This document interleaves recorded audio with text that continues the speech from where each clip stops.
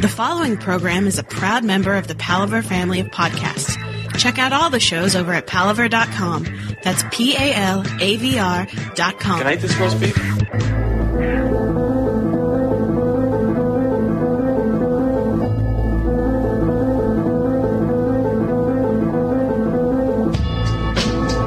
You're listening to The Gentleman's Guide to Midnight Cinema with Big Willie and the Samurai, bringing class to trash since 1977.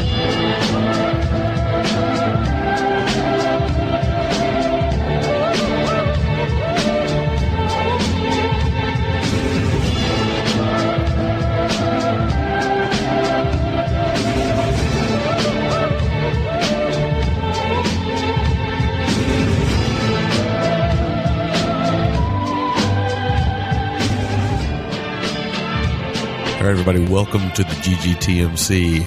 We are back. We are back in the morning. It is 5 o'clock in the morning. I think it's a pop song or something. We have a guest with us this week, Mr. Jake McLarge-Huge from the podcast Without Honor and Humanity. Hello, guys. There he is. Hello. We are recording in an hour that's without honor and humanity. You heard Large William there. So yes, it is 5 o'clock in the morning, or roundabouts between 5 and 5:30. It's 21 degrees in the States. I don't know what that is in Celsius for your Canadian listeners. It's about -5, I think. So yeah, there we go. That's where we're sitting. And this week we are covering 2 picks from Jake. Reason why he came on the show. We have the Unjust from 2010. Which I didn't. That one snuck under the radar for me. I didn't even know anything about it. Yeah, same here. And I'm shocked you remember the year. Yeah, yeah. Well, I wrote them down. I'm not used to this. While I was waiting for Will, while we were waiting for Will to get on, I was writing them down, buddy. I was like, okay. I'm not going to go into that. I'm not going to do that this morning. I'll forget something else though. Don't worry. And Sympathy for the Underdog, Fukusaku film from 1971, which does have a little bit of a reputation. So. Excuse me, we are, that's what we're covering. So, it's a program for Japan, and that's about all I got. We always defer to the guests on what we've been watching. So, let me just say before we get what we're watching, I've said it on the Facebook page and everything else. Guys, if you aren't a member of our Facebook group, you're really missing out, because I kind of started this thing that I didn't think would become a thing. And it's kind of become this little thing where I go to the Facebook group every day waiting to see. But what it is Will started this gold, silver, bronze thing, and I started this thing where I just kind of did a little video of my drive home. Drive home. Yes, same thing. And this all started as just good humored fun and everything else. But now it's kind of become a beast of its own, and it's pretty great because we're getting to see a lot of our listeners who we only hear. We don't typically get to see everybody's face either. I mean, we see pictures and stuff, but we don't get to see people. And a lot of our listeners are overseas and stuff like that. So it's really fascinating stuff for us, or for me anyway. Oh, for sure it is. And so we, if you're not a member, you should be a member. I notice every time I say this, we get about 5 or 6 more. So hopefully we'll get some more because, you got to get over there and see some of this stuff. It's a lot of fun. The videos, and I have to say, everybody that's doing the videos, thank you so much. Thanks to everyone who's just. Our boards. I say our boards because essentially it is our boards now, as it were. But they've been so hot the past few weeks. Like if you do quite enjoy what we do, it's not. We're not pulling your dick or your labia, I guess, to keep it as an equal opportunity. What? We're not doing that. I would.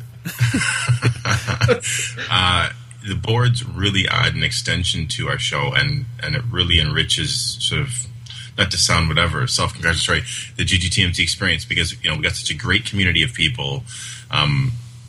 The page is so lively, and I mean, there's so much always going on over there. So it's like you said, Sammy, it is worth everyone checking out. Yep. It's been pretty wild. The progression, like, it comes in waves. It was the verses, and then the crazy old embarrassing pictures, and then now the gold, silver, bronze. Yeah. I mean, my work production has taken a massive dive because of the Facebook group. It just keeps going and going and going. It's consistently entertaining.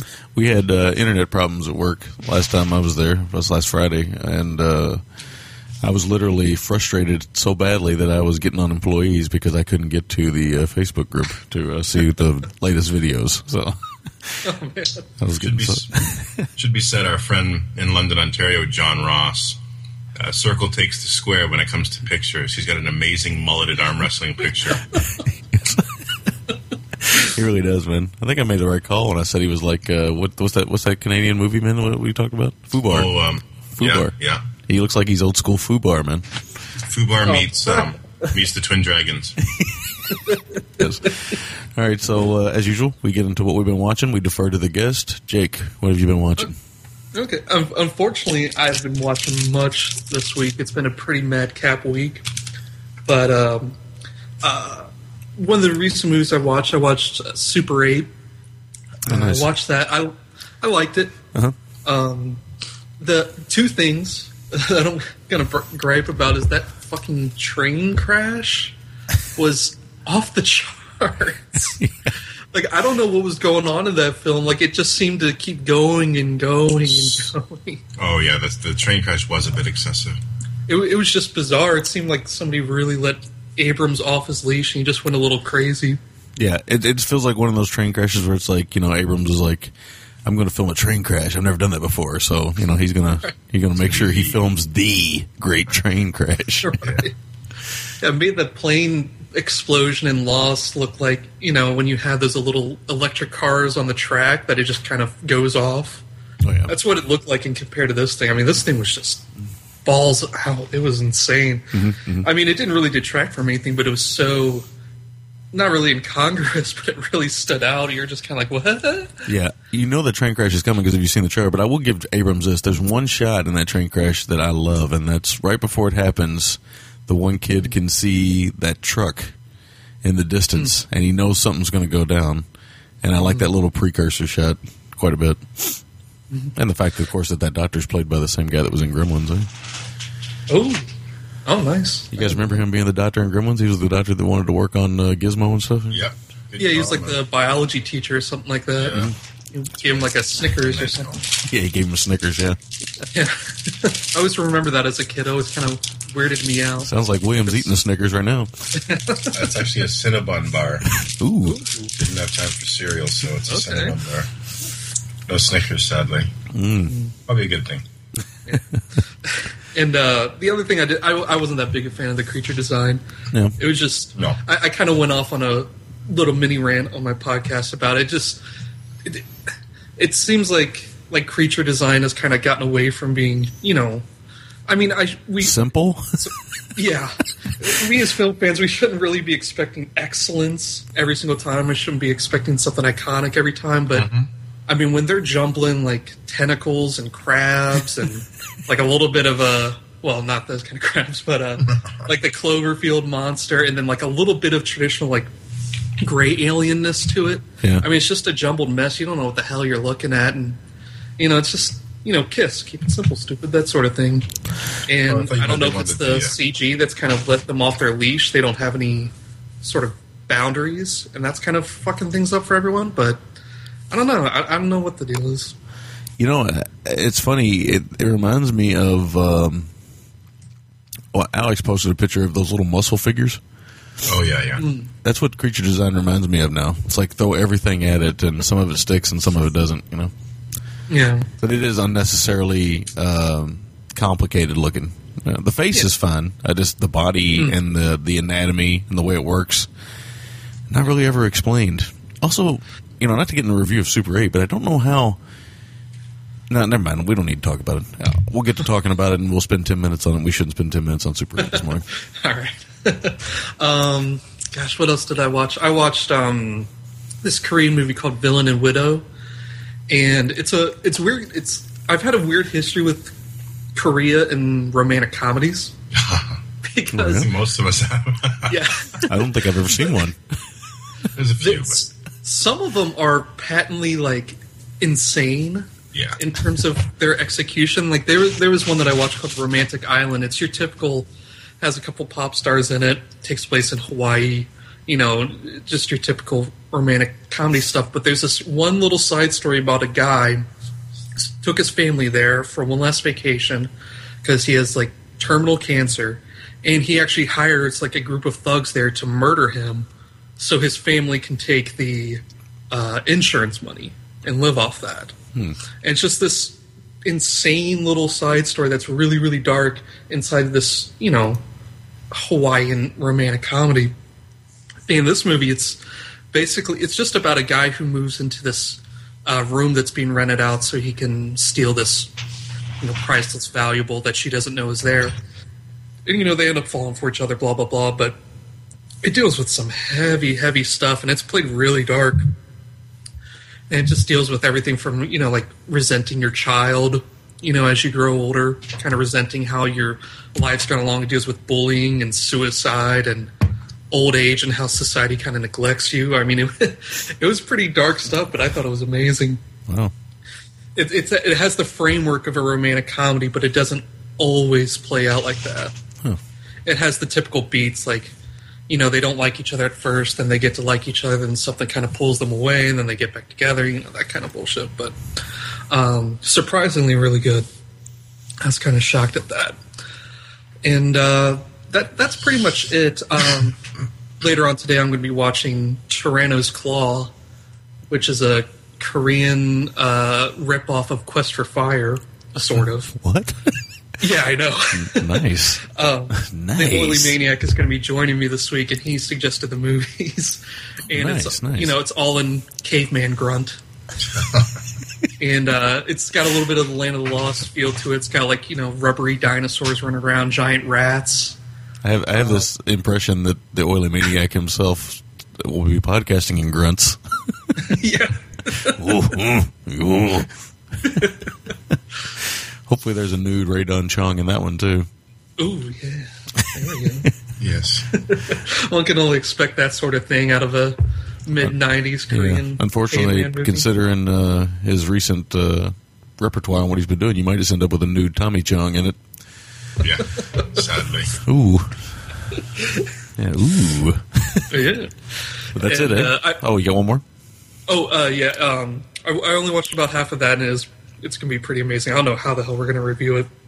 No. But the other movie that I haven't watched is Rape the 13th Hour, so that should be classy. Yeah, sounds classy. Yeah. And it's only like an hour and 10 minutes, so that means it's going to be it's going to be dense. Yeah, I guess I should say. So that's all I've been watching. All right, Large William. I know you've been watching a little. I've only watched one thing, so let me just go ahead and get mine out of the way. I watched Tabloid, the new Errol Morris film documentary. It's not as good as past Errol Morris. I'll say that it is good. I don't know if you're rushing to get it in for your end of the year. I don't know if it would be a lesser one to maybe attack. I'll say that to Will because I know he's trying to cram, and I'm trying. It's on my radar for sure, and I'd seen you'd watched it. It reminded me because it was out at TIFF, I think last year or maybe this year. I don't know, but I was like, man, I want to see this. It sounds fucking great. So it's another one of Errol Morris. Errol Morris. What I like about Errol Morris so much is he has a fascination with people who are that live in their own little worlds. And are just bizarre, and it's just the story that this one tells is it just progressively gets more and more bizarre, and it's just a really strange story. It's a good film. I'll say that. I don't know if it'll be in my top 10, 30, 20, whatever, but it's definitely a good film. I would definitely check it out and stuff. But this unbelievable story. This one of the I don't know where he found. I think that's all he looks for is people who are just live on the outside of society, and those are the people that always fascinate me anyway. So, so that's all I watched. Large William.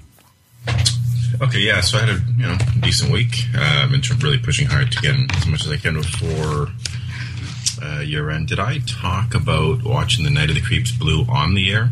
Yes, you did. No, yeah, you did, I think, yeah. Yeah, you did. That's right. Okay, and I said how good it looked. So good. Yeah. Actually, my week was kind of quiet then. 1, 2, 3, only 4 films then. Oh. It's more than so it was a bit of a short week. That cinnamon's kicking my ass right now, making me cough, man. Oh, yeah, it'll do that. I had a friend from India I used to work with. He used to tell me that it made you impotent. I got to tell him. I've been eating. Tell him he's wrong. Yeah, I got to tell him he's wrong too. Matter of fact, if I even smell Cinnabon, I get a hard on. So yes, exactly. So that throws his theory right out the window, man. So the 4 films I watched were, the first one was Big Racket. It was a rewatch with some friends. We went over for wings and stuff on Monday night, and a couple of my friends haven't really seen much Eurocrime, actually, if any. So I think it's a great gateway Eurocrime film. It's very well made. It's well shot. It's got enough action in it that if people enjoy Dirty Harry, the 70s cop stuff, it's definitely going to open the floodgates for them. So it went over really well. And I do that thing where I'd look over at them as certain scenes were unfolding and see them kind of smiling. So I was glad to see that it went over as well as it did. My wife was trying to talk shit on the Fabio Testi car stunt down the hill. I'm like, just stop. You don't even know what you're talking about. I said, because I was telling her how it was a much lauded scene, and Castellari's kind of kept it to himself how he did it. And she's like, "Oh, they did it this way." I'm like, "No, they didn't." I'm being defensive with this fucking scene. Then I watched Raging Bull on Blue. I hadn't seen it on Blue. I haven't seen it probably actually over about 10 years, and I'd heard how great the transfer looked, and yeah, it looks fantastic.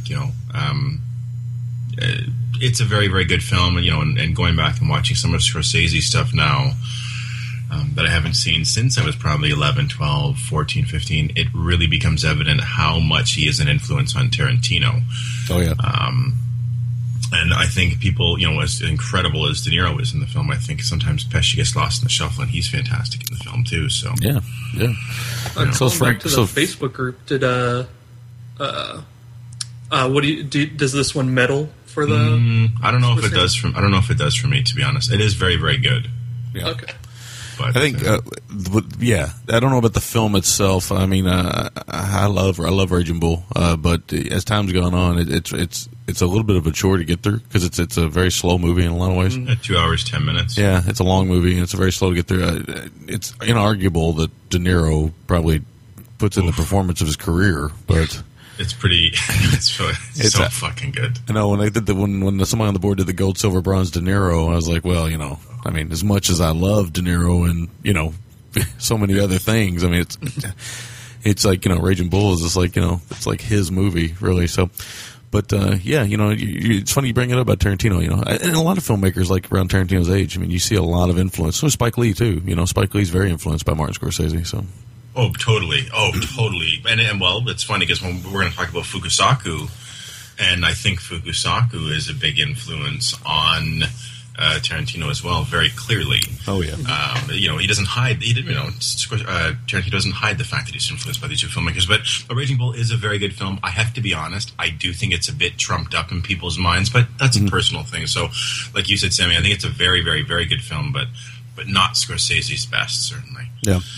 But very well shot, though, too. It should be. Some of that black and white New York photography where they're capturing the 40s is just fucking beautiful. Next time I watched a film that, without question, will be in my top 30 for the year, and that was the documentary Senna, about the Brazilian Formula One driver Ayrton Senna. Yeah, Jake, if you don't know, let me just throw this in there. I like how me and Will like to play games with each other like a cat and mouse. Yeah. And he says without a doubt it'll be in his top 30. But I'm always worried because sometimes he'll say that shit and then it ends up in like his top 2. Yeah. Well, I know I got to be coy, man. I got to be. Yeah. He likes to play with me. Yeah, keep you on your toes. we do this to each other every year. Yeah. That's true. I love it. Well, because I think we kind of blew our cover with it was good. But you can't just leave it at that. We got to at least show a little bit of our hand. Yeah. Speaking of victims, but no, it is a fucking fantastic documentary for sure. I think even if you're not a race car fan, you'll enjoy it. Oh yeah, it's great stuff. Nice. And then the last one I watched that wasn't for the show this week was Bullhead, which is a Flemish, like a Belgian film. And it's about sort of the growth hormone sort of farming mafia and the nature of man and a lot of stuff. It's Belgium continues to really, really impress me film-wise. Last year I had 3 of my top 30 from Belgium. Belgium's not a big country. And I got a few more Belgian films I got to see before the year end. So I don't want to say too much because I think it'll probably end up getting in there for me too. Yeah, it'll definitely get in there, at least at the back end, if not a little higher. Very good film, and I was even more impressed because it was a debut by this filmmaker, and it really doesn't misstep too much. So Bullhead. I can't remember what the Belgian title. I think it's like Runskop or something. Yeah, it's Runskop. Runskop. Yeah, exactly. And then the guy, you know what? Yeah, I'll save it in case we do end up talking about it on my end or your end, because I do want you to see it, because there are some titles that, I feel like it wouldn't be fair if I didn't inform you to kind of check out to see if they weigh in for you. You know what I mean? Yeah. I was just looking at our Facebook group and I saw that Run Shaw is retiring. He's only 104. Shame. Yeah, I think it was Jake. He goes, lazy. Yeah. No, it was Doug Tilley, but yeah. Oh, Doug Tilley, that's right. Like, lazy. Jesus. Early retirement, come on, man. Yeah, come on. Jeez. You got so much more to give. Yeah, well, do you guys have that thing, Freedom 55 there? No, we don't know. I don't. No. One of the tricks about America is we don't have a lot of freedom at all. Yeah, no kidding. And no, it's a thing for again, you don't have RRSPs, which is Registered Retirement Savings Funds, where you basically, I think it's for you guys. It's your what are they called? 401k. 401k, that's right. But there's one called Freedom 55. Maybe it's mutual funds. Anyway, but what it is just to promote retiring at 55, and it's like fucking. Run's 50 years past that. No. Jesus. Run. 55 sounds like a Sammy Hagar remix. It does. Amazing. It does. All right, so that is everything we watched. All right, we will take a break and come back. Which one you guys want to review first here? Jakey? Let's do, I got Sympathy for the Underdog. Okay. The first noise sounded like a hot leg. Okay, so we'll be back with our review of Sympathy for the Underdog. We'll be back right after this. Did you know that Asian people prefer being called Orientals? Did you know that Ching Chong, Ting Tong is a respectful salutation in all Asian cultures? Did you know that paper cuts can cause massive arterial sprays in Orientals? No? Well, then you should listen to Podcast Without Honor and Humanity, the internet's fourth best Asian film podcast. Every week, your host, Jake McLarchuge, will cover 2 Asian films that can range from the obscure to the notorious, from a Sonny Chiba werewolf film to a splatter-gore atrocity, from Category 3 to the Korean New Wave, and beyond. Tune in at the website podcastwithouthonor.libsyn.com. Libsyn is spelled Libsyn, or you can just search Podcast Without Honor and Humanity in iTunes. So give Podcast Without Honor and Humanity a shot and get cultured. Flawless victory.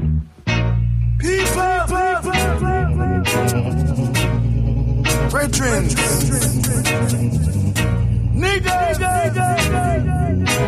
the time has now come. We people who are darker than blue, are we gonna stand around this town and let what others say come true?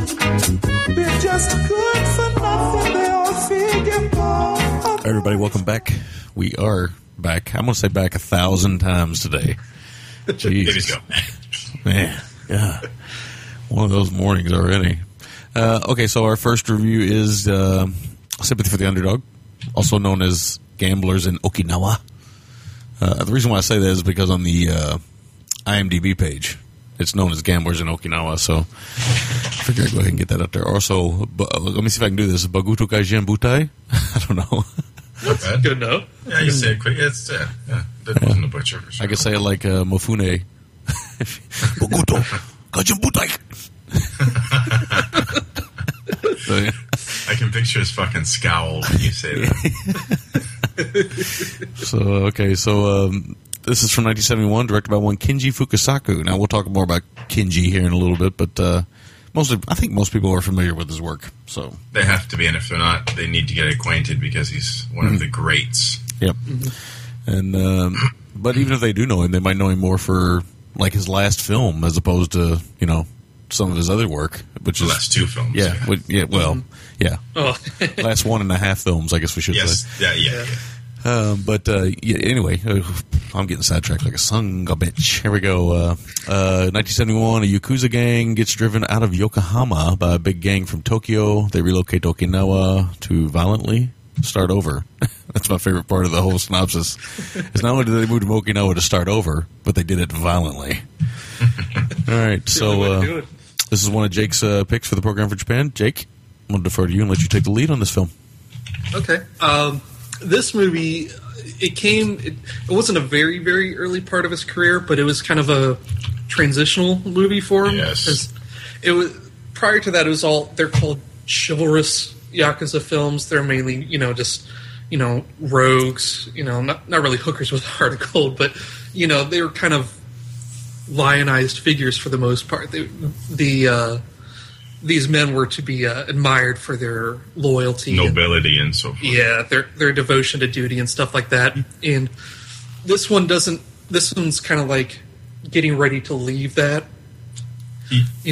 Sorry, I just wanted to interject. You're right, and I think it's also like the transition from American Western to spaghetti Western.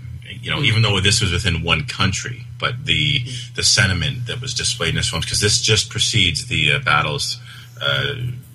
Quintilogy, something like that. Yeah, so this certainly started informing some of the other stuff he did after this. That's really influential. Mm-hmm. Yeah, I'd say about this one's the exit from chivalry, and then Street Mobster. That was kind of the beginning of it, and then when he got into the battles movies, that's when he really got let off his leash, and he just went insane. Yeah. Just changed the game. Oh yeah. So this is not an important movie, at least I think it is, but in the grand scheme of things, it isn't Pantheon level in terms of its reputation, but very interesting movie. And, it's speaking of the Western, it's got a very, very strong Western influence to the movie. Just the opening when Gunji is getting out of jail, it's got the wind blowing, the dust. They don't have, God, I can't even think of the little balls of something. Tumbleweeds. Yeah, tumbleweeds. Oh, Jesus. Yeah, they didn't have any tumbleweeds over in Japan, but, it definitely gave you that sort of vibe. And maybe rice cakes floating around or something. What's that? Maybe like rice balls. Well, if this was silver and gold, it'd be different balls rolling around. Oh, yeah, that's true. But, yeah, I was watching the extras on the DVD, and it's obviously the Wild Bunch is a very strong influence, but apparently another major influence is Battle of Algiers. Nice. Yeah, apparently he had seen the movie and he was really inspired by that. I haven't seen it, so I don't know how strong its influences on the movie. I have seen it, and I can see some influences in there. What year did Wild Bunch come out? Did it come out the same year as this? 71, 72, 69? Was it 69? 69, yeah. Well, I want to say 69. Yeah, 69, I think. I think you're right. Right before the 70s started.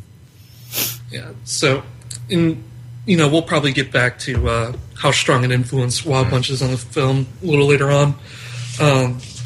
One of the gang members is called Shark, and he's described as a weepy lush, which I think is just a great description for a nasty Yakuza. Sounds like Vishnu at Horror Hound. He's a violent lush. Yeah, obviously, evidently. Weepy one. He's more like fucking Ogami Ito in this, man. Just a violent motherfucker. Yeah.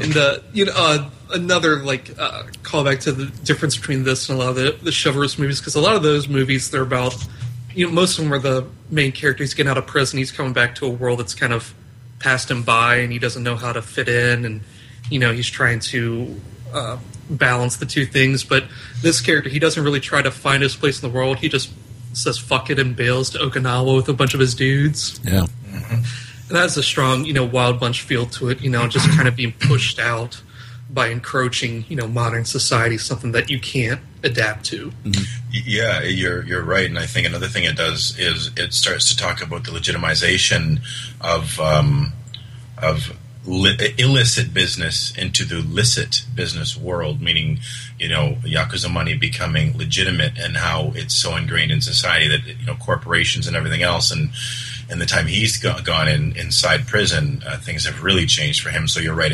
Again, that is definitely a Wild Bunch thing, that they've been pushed to the fringes because of an old notion of what is. Mm-hmm. Mm-hmm. One of the main characters in the movie, he played the former rival to the main character. His name's Noboru Ando, and he's a pretty cool guy because he's a real life. He was formerly in the Yakuza. Oh wow! And he went to jail for like 5-10 years or something for ordering a hit on a businessman.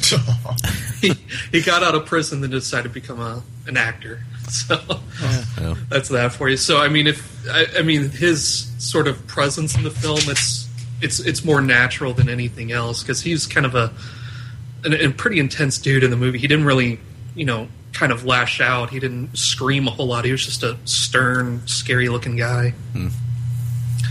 I love there's a part where our main character, he's trying to, he breaks into this house and tries to kill a bunch of guys, and he's treating the pistol like it's like a sword, almost like he's fencing. Like he's just kind of jabbing his pistol out every time he shoots. Yeah. I love that convention. Yeah. And his gang, I love that it consists of like a smut peddler, a shitty cook, and a gambling addict. That's a great introduction to the characters because this. If you're familiar with Fukusaku's work, there are certain flourishes and things in this that you see in a lot of his films, i.e., some of the black humor, a lot of the freeze frame sort of still photography that's used, the voiceover stuff. But I love that introduction to his gang because, like you said, it's not like, one's arm wrestling in a viper pit and, one's doing this. It's like you said, one's a shitty side order cook. One's at a pachinko parlor with his kid strapped to his back. Yeah. Like, it's clearly a group of guys that have kind of fallen by the wayside. And it is really, it really almost like a postmodern look at the Yakuza. It's another example of him stripping away the romanticism. Mm-hmm. Mm-hmm. Let's see here.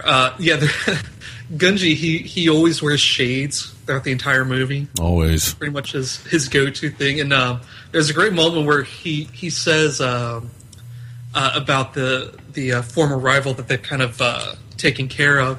He says, looks like he hitched a ride to Okinawa.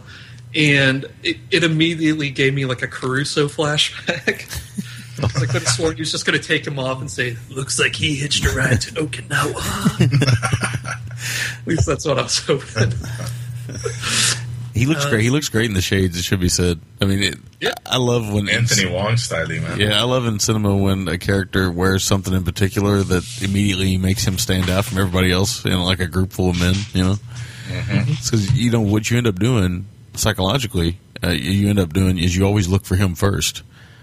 Yeah. Like every scene that comes on, you see his group. You're always looking for him. You're like, where's Gunji at? Where's he at? You're looking for him because he's Joe Cool in this too, right? Mm-hmm. Oh yeah. I now understand why. When I first saw it, they were talking about how it influenced Kitano on Sonatine, but I couldn't see it at first. But then after I started watching, I was like, oh yeah, I know how because Sonatine, he's really laid back, whereas all of his guys are some of them are a little hyper, some of them are a little wild. I like that one character in his group. What was his name? Gunshot. I think he. Oh, the tubby guy. Yeah. I think he actually got gunshot. I believe. Well, he did, and that was a confusing scene at first because they're like gunshot. I'm like, no shit, a lot of gunshots, and I'm like, oh no, they're talking about the character Gunshot. Yeah. Gunshot. No, that's plural, guys. But he really stands out, and he wears that overcoat without putting his arms in the sleeves, which is that's the sign of a true gangster right there, bro. Oh yeah, and it's you also can sense in seeing this because I'd seen this once before and I dug it. You can also see very much a Johnny To exiled feel, which is in turn informed by also westerns, but you really like Gunji really feels like the Anthony Wong character in Exile. Yeah, he really does. We get your typical like Hong Kong. Evil Guilo, and Carter, and his introduction's hysterical because we're just interested in him just screaming his head off with his poor like translator crony next to him. I couldn't figure. He's just like spouting random. Yeah, I couldn't figure out if that guy was from America or from friggin' Belgium or somewhere else, man. Right. His accents, terrible. I know. He had that striped suit on, and it was great because he wasn't that. And oddly enough, he wasn't that bad. It was his translator, because whenever he would translate something, there was no way he understood that. But he would react like someone like kicked his dog or something. He was losing his mind in that scene. Oh, yeah. And it leads into the pool hall scene, which is pretty much the first big kind of set piece moment in the movie, and it's just it's really, really well done. It's got a real Leone feel to it, especially with that plane getting ready to go over by. Oh yeah, and also, you know, another thing that to touch on westerns, there's a few moments of shooting in here that are very Django-esque. Oh yeah. Like I think there's a scene in Gunji, like you just boom, boom, boom, boom, boom, boom, boom, just like 10 guys, and like, you know, with a 6-shooter somehow. No, but I don't know. Is it Gunji or is it his like his closest?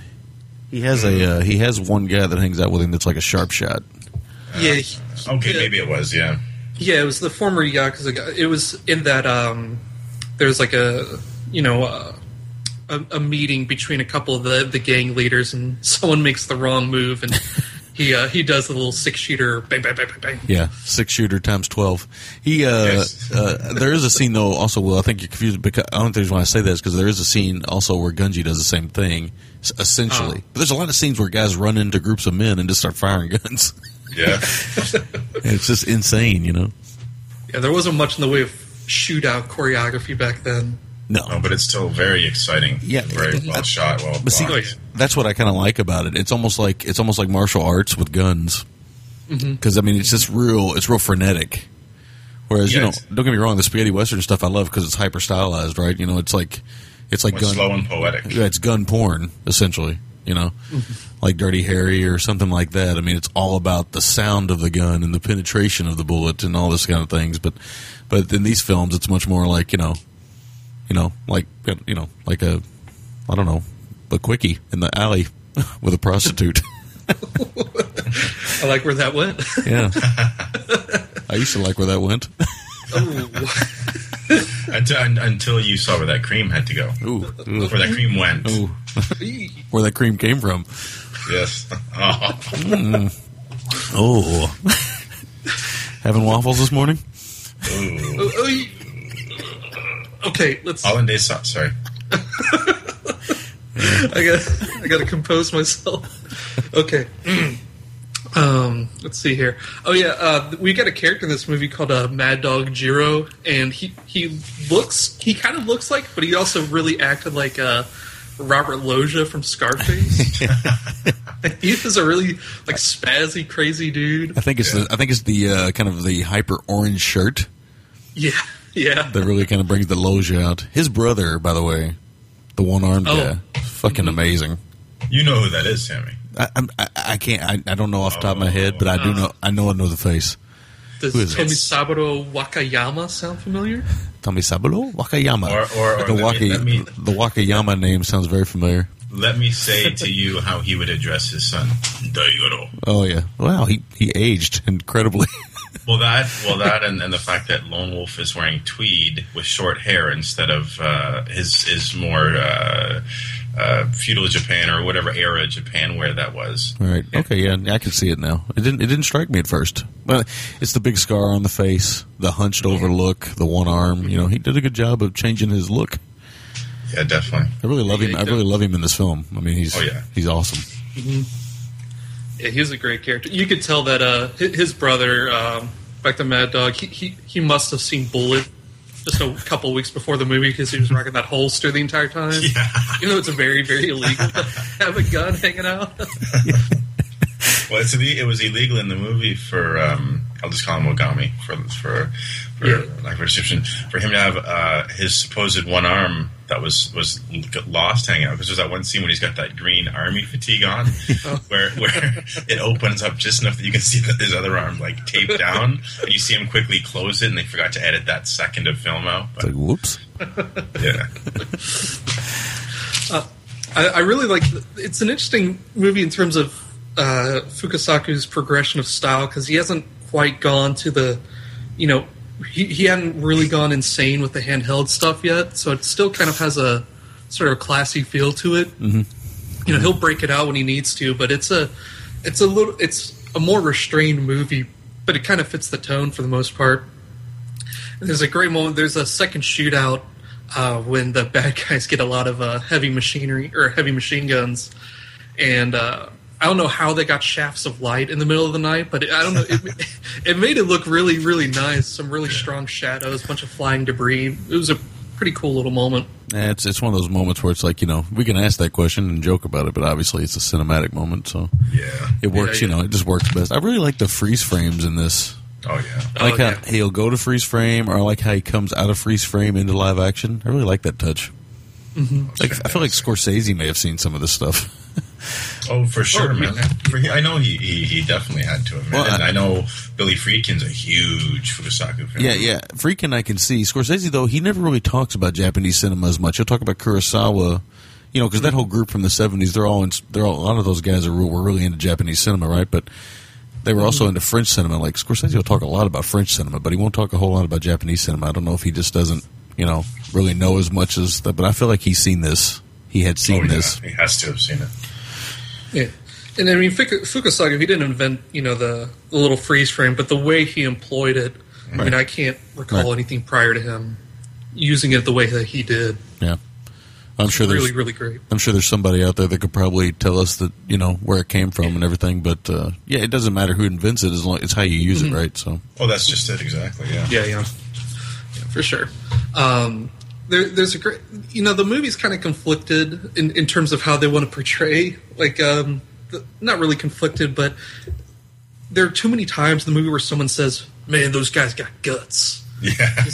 Those guys are intense. I mean, we know that. I mean, we're watching the movie, and that also gets them out of trouble a couple times, which is a silly convention. That's not really new, but there's a moment where the younger guy in the gang, there's a part where his hand's stuck on the gear shift of a Jeep, and he's just not letting go.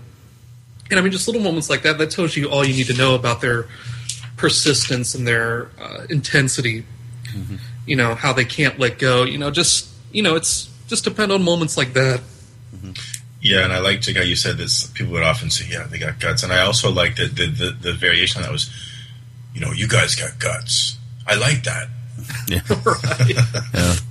There's one moment. There's one moment that's crazy though. I mean, because I thought they're clearly outnumbered.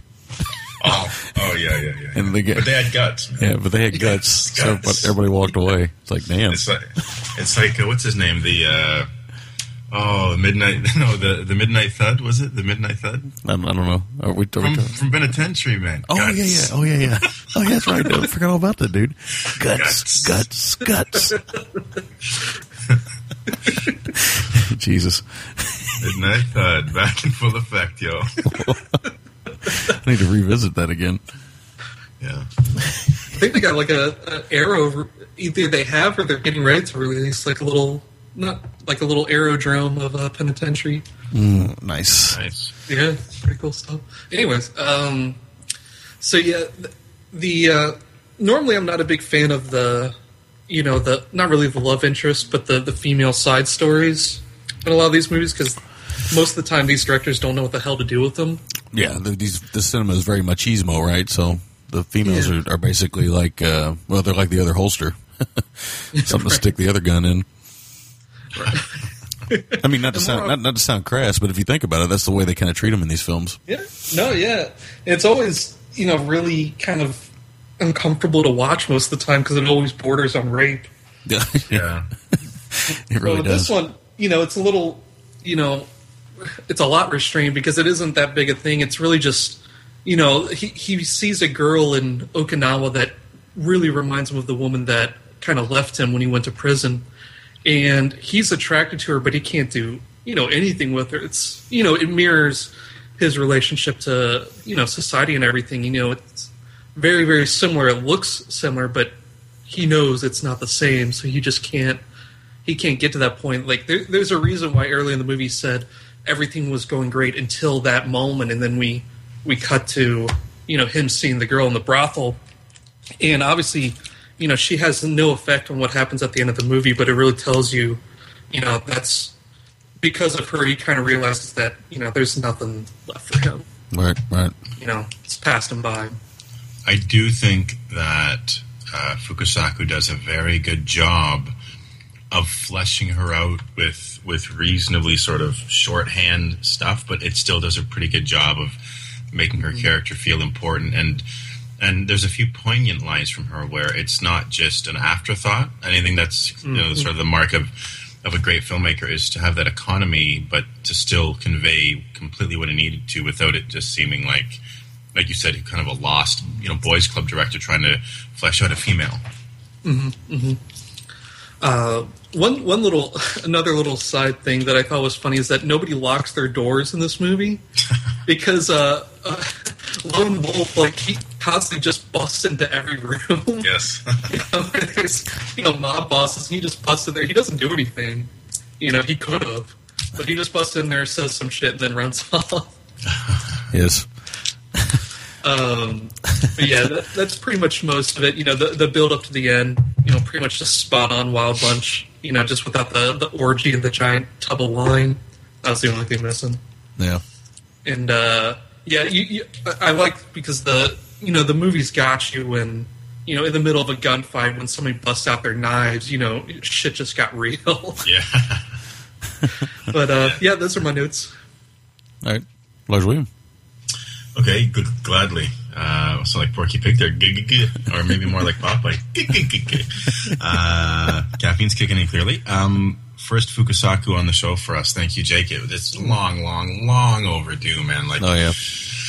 He's got a lot of stuff I still haven't seen, but I've seen it, certainly more than my share of Fukusaku to proclaim him one of my favorite filmmakers, and certainly a legendary filmmaker. So, I don't know if we mentioned when we said 1.5 films what those 1.5 films were, and that's, of course, Battle Royale and Battle Royale 2. Right. Very late in his career to make such an incredible film. So, anyway, Fukusaku, first Fukusaku, big up to Jake for bringing him in. Kinji's films have certainly excitement to them. They have an energy, and we see, right away with this was kind of the snappy jazz and the newspapers and the sort of what is it? The Japanese characters are called kanji. Is that correct? It's weird. There's kanji, which is from Chinese. There's katakana, which is strictly Japanese letters for English words, I think, and then there's hiragana. It's confusing. Hiragana, would that be the correct term here? I think most of what they used was kanji. Oh, it was kanji. Okay, so yeah. And you see kind of that red splashed kanji over the newspaper footage and stuff. So it just opens up very exciting and with an energy that Fukusaku keeps for a lot of his films. I don't ever remember being bored in the Fukusaku film. And like I said, a lot of his films have a great sort of sense of black humor and fatalism without it seeming overly romanticized. And also I love kind of the pulpy feel a lot of his films have, like a 40s detective story with kind of that voiceover and stuff. Oh yeah. Yep. He's a guy that, sometimes I think it's very easy to overlook the influence a lot of that stuff had on everything from noir, the French New Wave, and clearly even into Japan. Certainly. I love, there's defining moments for the characters in the film, and for this certainly with Genji being, or Gunji, I should say, being the cock of the walk. I love the great kind of macho scene when he goes into I can't remember the family's name, the Daitokai family, like the building, and he says, "I want $5 million." And it's just such a fucking, he's so brash, so brazen, and it really sets him up that he's going to have nerves of steel and he's not going to back down. And it's one of those sort of guy moments where yeah, man, that would be hard to do in real life, being that outnumbered. But he goes in and swings his dick and no one says anything. So he's got guts. Yeah, he's got guts. His dick wears shades too. Yeah, man, exactly. he's got one lens on each ball, right? So fucking anteater coming out the middle. Well, that's the good thing about it, because those two rubber things in the middle you can wedge the shaft in there. So good. We might be putting too much thought into this. Yeah, probably. I'm starting to picture it, and I'm wondering if I can pull it off right now while you're reviewing this film. Yeah, well, you'd even have the sort of Groucho Marx hair or mustache, depending on how high those sunglasses were. Yeah. Or you would maybe have the Kojak, depending on your grooming habits, but I digress. There was an interesting parallel with again, sort of the legitimization of illicit business. And with this and sort of the little guys being pushed out, and this, the little guys are Gunji and his crew. They're being pushed out for sort of the corporate sharks, as it were. Mm-hmm. And I think that's interesting, certainly. And I think even we talked about the affection for brotherhood and camaraderie. And, another thing that this kind of predates, although it's a bit rejigged, is Hong Kong's heroic bloodshed stuff. Yeah, for sure.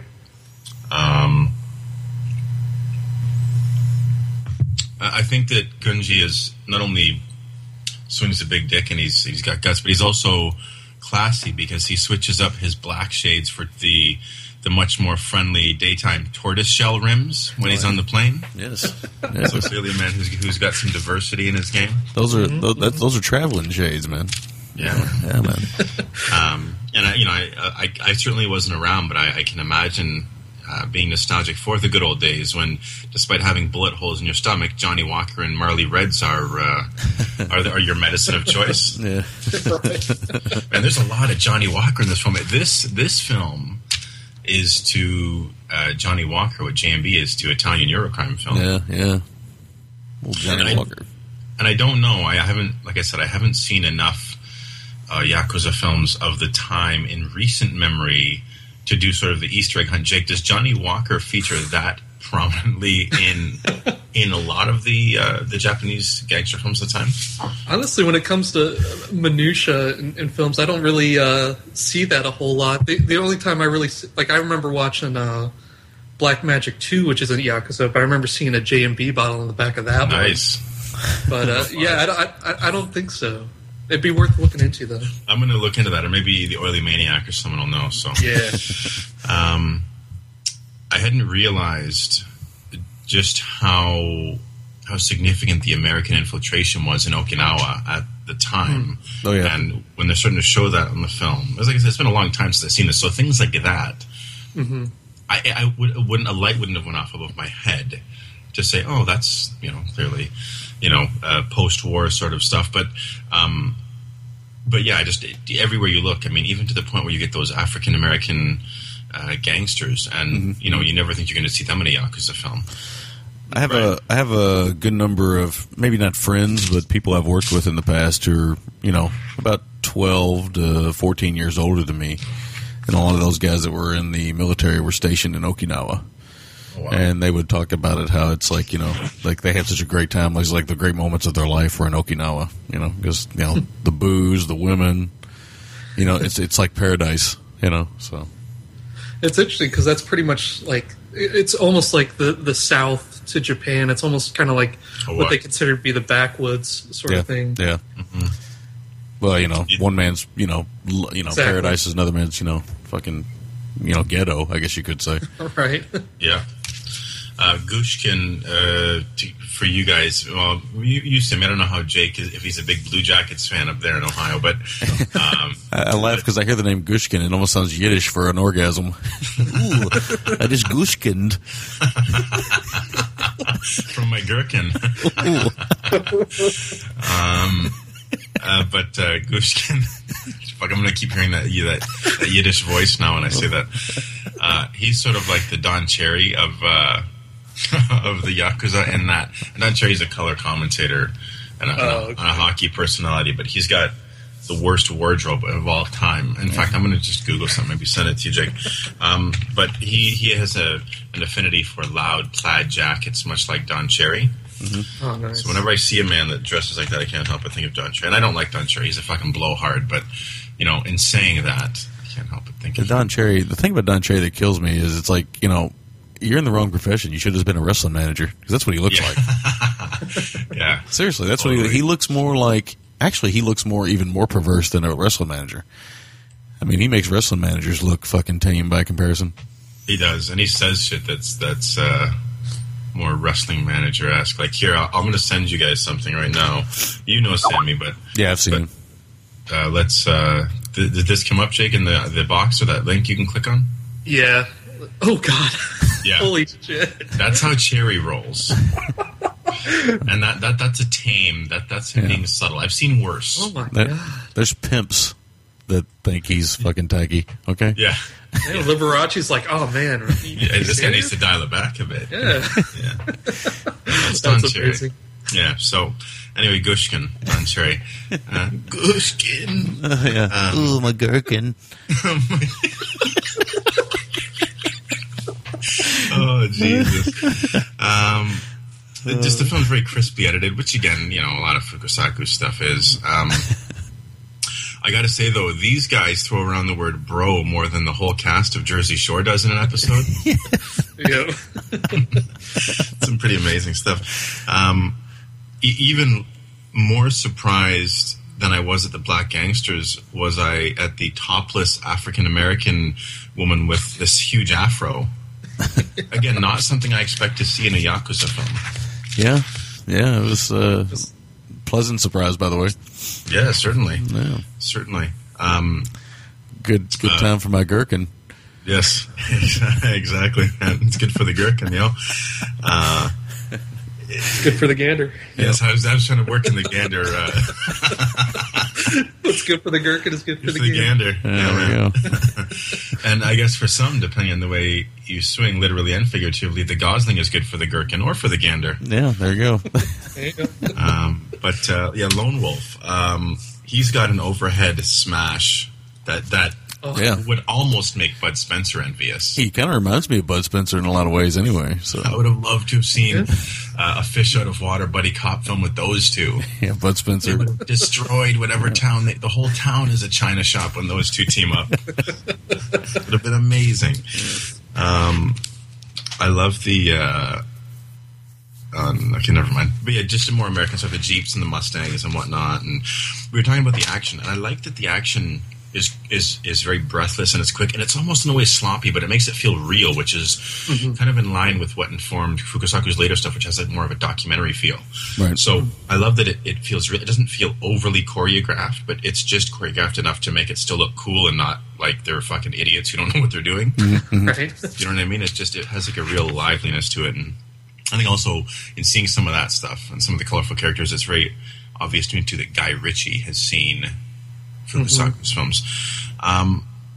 But one of my favorite moments in the film, from just sheer spectacle standpoint, is when it pans to like the little airport, and it's just such an amazing fucking moment for me when you see like 50 black suited, white corsaged Yakuza come out of the airport, and it's just a stream of cars when the what was the family again, Jake? The Daito Kai. when the Daito Kai show up on the island. Just an amazing spectacle, and it reminded me of Takashi Miike's Crow Zeroes 2, when that other school in the gray, when they all show up. It's the faceless army. Yeah, exactly. A lot of great macho moments, like I said, lines like "it's going to rain blood" and all sorts of very cool stuff. Every time I see somebody say "rain blood," I think of Slayer. So it's like rain blood. The prostitute labia song is actually deep, no pun intended. And it does give that little flourish that that a very good director can do, and it does make you kind of lament for her, and it isn't just some clumsy oaf trying to shoehorn the female in, like we said. I'm going to show my hand right now. I fucking love the Peckinpah decision moment. Like, if there's anything I'm a mark for in films, it's got to be that. Like, it's just because it's just being a guy, and it's the pinnacle of the guy, like the decision. I mean, it's so unbelievably cinematic and masculine that I can't help but just give me chills just to think about it. So, and those are all my notes. Oh yeah. You know how I feel about that moment. Yeah, we've had that moment come up several times on the show now. Without reviewing the Wild Bunch, which we'll get to, man. We got to get to. It's my favorite Western. I know you really love it. So. Yeah. So I never. Are we talking about the gherkin, or I'm just talking about the Gushkin. I make decisions about my gherkin every day, man. Yeah, I get chills after that too. Wow. I never seen this film. This is one of those ones that's like nice. That was on the radar, and it's just one of those ones that keeps eluding me. Like like we were talking about off the air, me and Jake were talking about the Elite Squad, and it's like, I know it's there, but I want to see it. I know, and I just never get around to it. I don't know what my problem is. But it's not for effort of trying, or for lack of, I should say, but it's just never get around to it. Like I said, most of my notes are all the same. I just want to add that, a lot of filmmakers had to have seen this film. I mean, this film really kind of fits in with a lot of the indie style of the 90s, the Tarantinos and the people like that. Maybe not Rodriguez so much because he was obviously more influenced by like Wu and people like that, but a lot of, you see a lot of these filmmakers, you go back and watch them, and you see a lot of these influences on the films you're watching, and you don't even know it sometimes. You wonder where it comes from. Fukusaku's a very interesting guy. Like we always mention, he's made some great films, and he's made some utter disasters. Yeah. So he's an interesting filmmaker because, he was up and down, and I'd say probably more up than down. Oh, yeah. For sure. With his gherkin and his gushkin. And... But, to go out on the note he went out on is pretty interesting because not a lot of filmmakers, on their, last film, there's very few that go out, with a bang. And I seriously consider more the Battle Royale film. I'm not talking about Battle Royale 2, even though I know he was attached to it and he did some of the stuff in it and stuff. I still don't feel like that's his film so much. So, no. I mean, he only directed it for 2 days. Yeah, so, I mean. And speaking of the kind of guy he is, I mean, this is well known, but it's worth saying, he opted out of living for a couple more months by staying in the hospital because he wanted to work. Yeah. This is what he does. Just manly shit. Yeah, it's manly stuff. He made the decision, right? Yeah. Yeah. So I don't have a whole lot more to add. I just, I would say go through his filmography, find a lot of, there's some stuff in there. There's a samurai film in there I like a lot. I think it's called Shogun Samurai. Yeah, it's got Sonny Chiba in it. Yeah, Sonny Chiba film, and it's a good film. And I should say the lead, he's in a trilogy of films that we're going to review at some point in time. He's only in 2 of the 3. Yeah, they're good films, man. I've seen those. The Samurai trilogy, which is with Toshiro, man. Yeah, with Toshiro. Yeah. I can't remember the character name he played in that. I think it was Sasaki or something like that. But yes, Sasaki. He looked a lot younger in that. I was kind of shocked. Yeah, yeah. Well, everybody looks a lot younger. Those films are pretty old, actually. So. Yeah, late 50s, aren't they? Yeah, early 60s. Yeah. So, hey, before we get off this, because you mentioned Sammy or Jake, you've seen Elite Squad. Yeah, I saw it. Isn't it so fucking good? It's really, really good. Really fucking good. Yeah, I mean, I don't know if because it felt a little mainstream in spots, but I loved it. Well, if the year it came out, if I had have seen it, it would have been like number 2 or 3 on my list that year, and that's why I want you to see it, Rick, because part 2 I have, and I want to get to you. So I'm coming in before year end, but you need to see part 1 before I can get you part 2. No. Maybe we should just do a double deuce, huh? I would be game, man. Like, those films are the most macho thing of all time. Like, you have to admit, Jake, when you talk about, like, Randy Savage is jealous at how macho that film is. Yeah. I think we found a name for the, if Silva and Gold want to do a double show, they can just call it the double gherkin, or the double gushkin. We saw a double gherkin on their page. Ooh, yeah, we did. Yeah, the bisection with that fucking bull ring. Yeah, that was the Moses cock, split the Red Sea, brother. Yeah. I never thought I'd know that the shade in the inside of your cock is a few shades darker than cotton candy, but now I know. Ooh. I bet it doesn't smell like cotton candy. All right, so but that's basically all my notes. This show's taking a dark turn. I feel like, this show is the equivalent of being on the Silver and Gold Facebook page. Yeah, it is right now. Just shame and regret. I'm disgusted with myself right now. But I don't really have a whole lot more notes. You guys covered most everything, and I was just a little bit of Don Cherry color commentary in there myself. So, Jake, let's hear your MVTs, make or breaks. Okay, MVT. I'm just going to go with the whole gang. Just the group of actors: Koji Tsuruta, Noboru Ando. Just the whole cast of mains. Mm-hmm. We're not really scavenging great depths here with their camaraderie, but just their relationships with each other really draws you in, and you care for these guys, and you really identify with them. It's a very threadbare plot, so this is what really keeps the movie humming along. Right. Let's see here. Make or break. Just the one where, like, one of the gang members kind of loses his shit when one of the prostitutes isn't singing a traditional Japanese song. And he pretty much just loses his mind, and that's pretty much where the real kind of meat of the film, so to speak. Getting back to the gherkin. The world's passed them by. They've been bred to live in this world, this post-war world, and it's just not there for them anymore. And that pretty much sums up the movie. Mm-hmm. And I'm going to give this an 8 out of 10. I think nice. It belongs in his A-level output for Fukusaku, just kind of closer to the lower end of it. Like behind Battle Royale, Graveyard of Honor, some of the Battles movies. But I think this is essential viewing, not necessary viewing, but I think it's very, very good stuff. Oh, nice. Large William. Make or break, the scene, the Wild Bunch moment, the decision. Yeah. It's got to be that for me. MVT, I'm going to go with Fukusaku. Like Jake said, I don't think he's mining any real depths here, but there's enough being said on the surface that this is the kind of film from a really great director that was probably told to make a film for the studio that the mainstream could enjoy, but also people like us now, 40 years later, cinephiles could enjoy as some of the stuff he touched on, at least, and brought into the conversation with this film. So I'm going to go with Fukusaku. My score is a 7.5. Man, this is it's a really good film. It's not, like Chick said, it's not, elite Fukusaku, but it's very good Fukusaku, and very good Fukusaku is better than certainly most filmmakers out there. Yeah.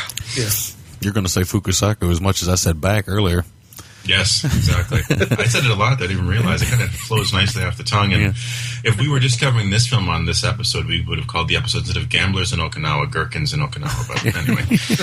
Gherkins in Okinawa. Sounds like a pate. Yeah. All right. My Sounds like Horror Hound Saturday night, but anyway.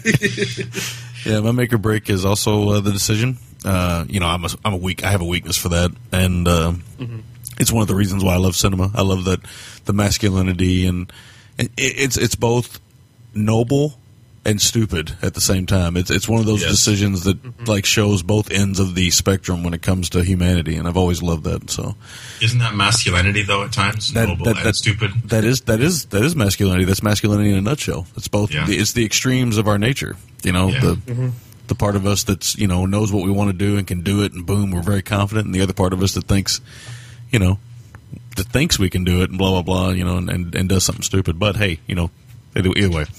But I love that moment. My MVT, also Fukusaku. So there we go. I'm just going to say it once.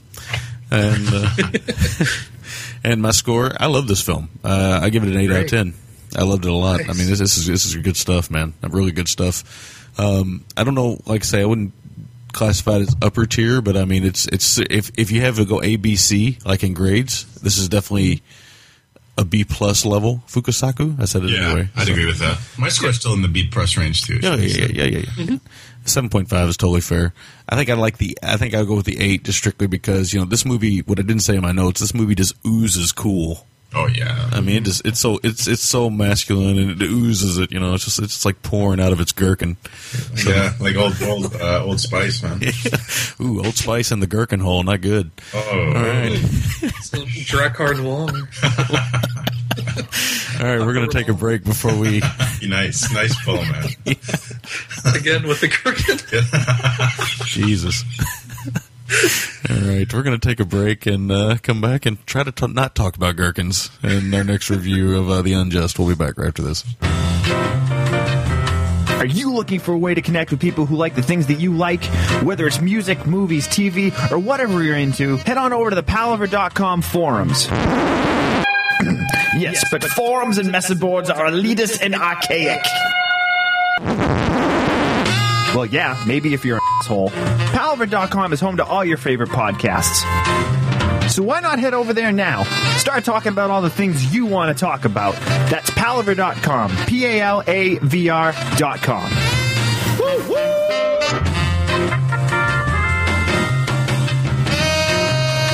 All right, everybody, welcome back. We got our next review, which is The Unjust. This is a film I hadn't even heard of. Me neither, somehow, man. Yeah, nice. This one snuck under the radar, and it should be said it is available. I posted this when I put it up on the on my Miso, but it is available on Netflix Instant Watch in the States. So for those who want to play along or want to check it out after our review, or maybe have checked it out because we reviewed it this week, either way, we'll get talking about it here. This is from 2010. I can't remember off the top of my head who directed it, but it's Roo Sung-won. There we go. Rick, why don't you try that original title on for size, man? See how it fits you. Well, hang on a second. Let me pull it up here because my pants are off, obviously, and I wasn't ready.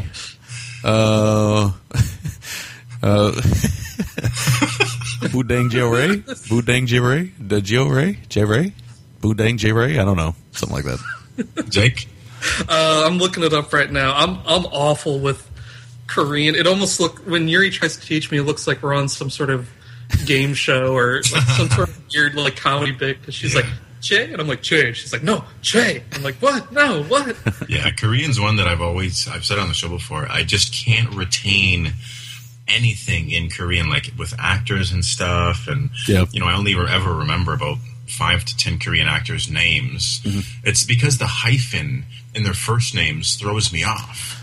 Well, that and like in America, we call him Chan-wook Park, right? But it's really Park Chan-wook is the way they do it over there in Asia. So it confuses you even more. So well, yeah, because you get a lot of people when they're referring to Asian directors, they refer to them by their last name as their first name accidentally, not realizing that when they call him Park's his last name. Yeah, right. Yeah. Right. So. It's Boudang Gore, something like that. Boudang Gore? That sounds a lot better than me. Yeah, if Yuri says it sounds actually natural. Boudang Gore.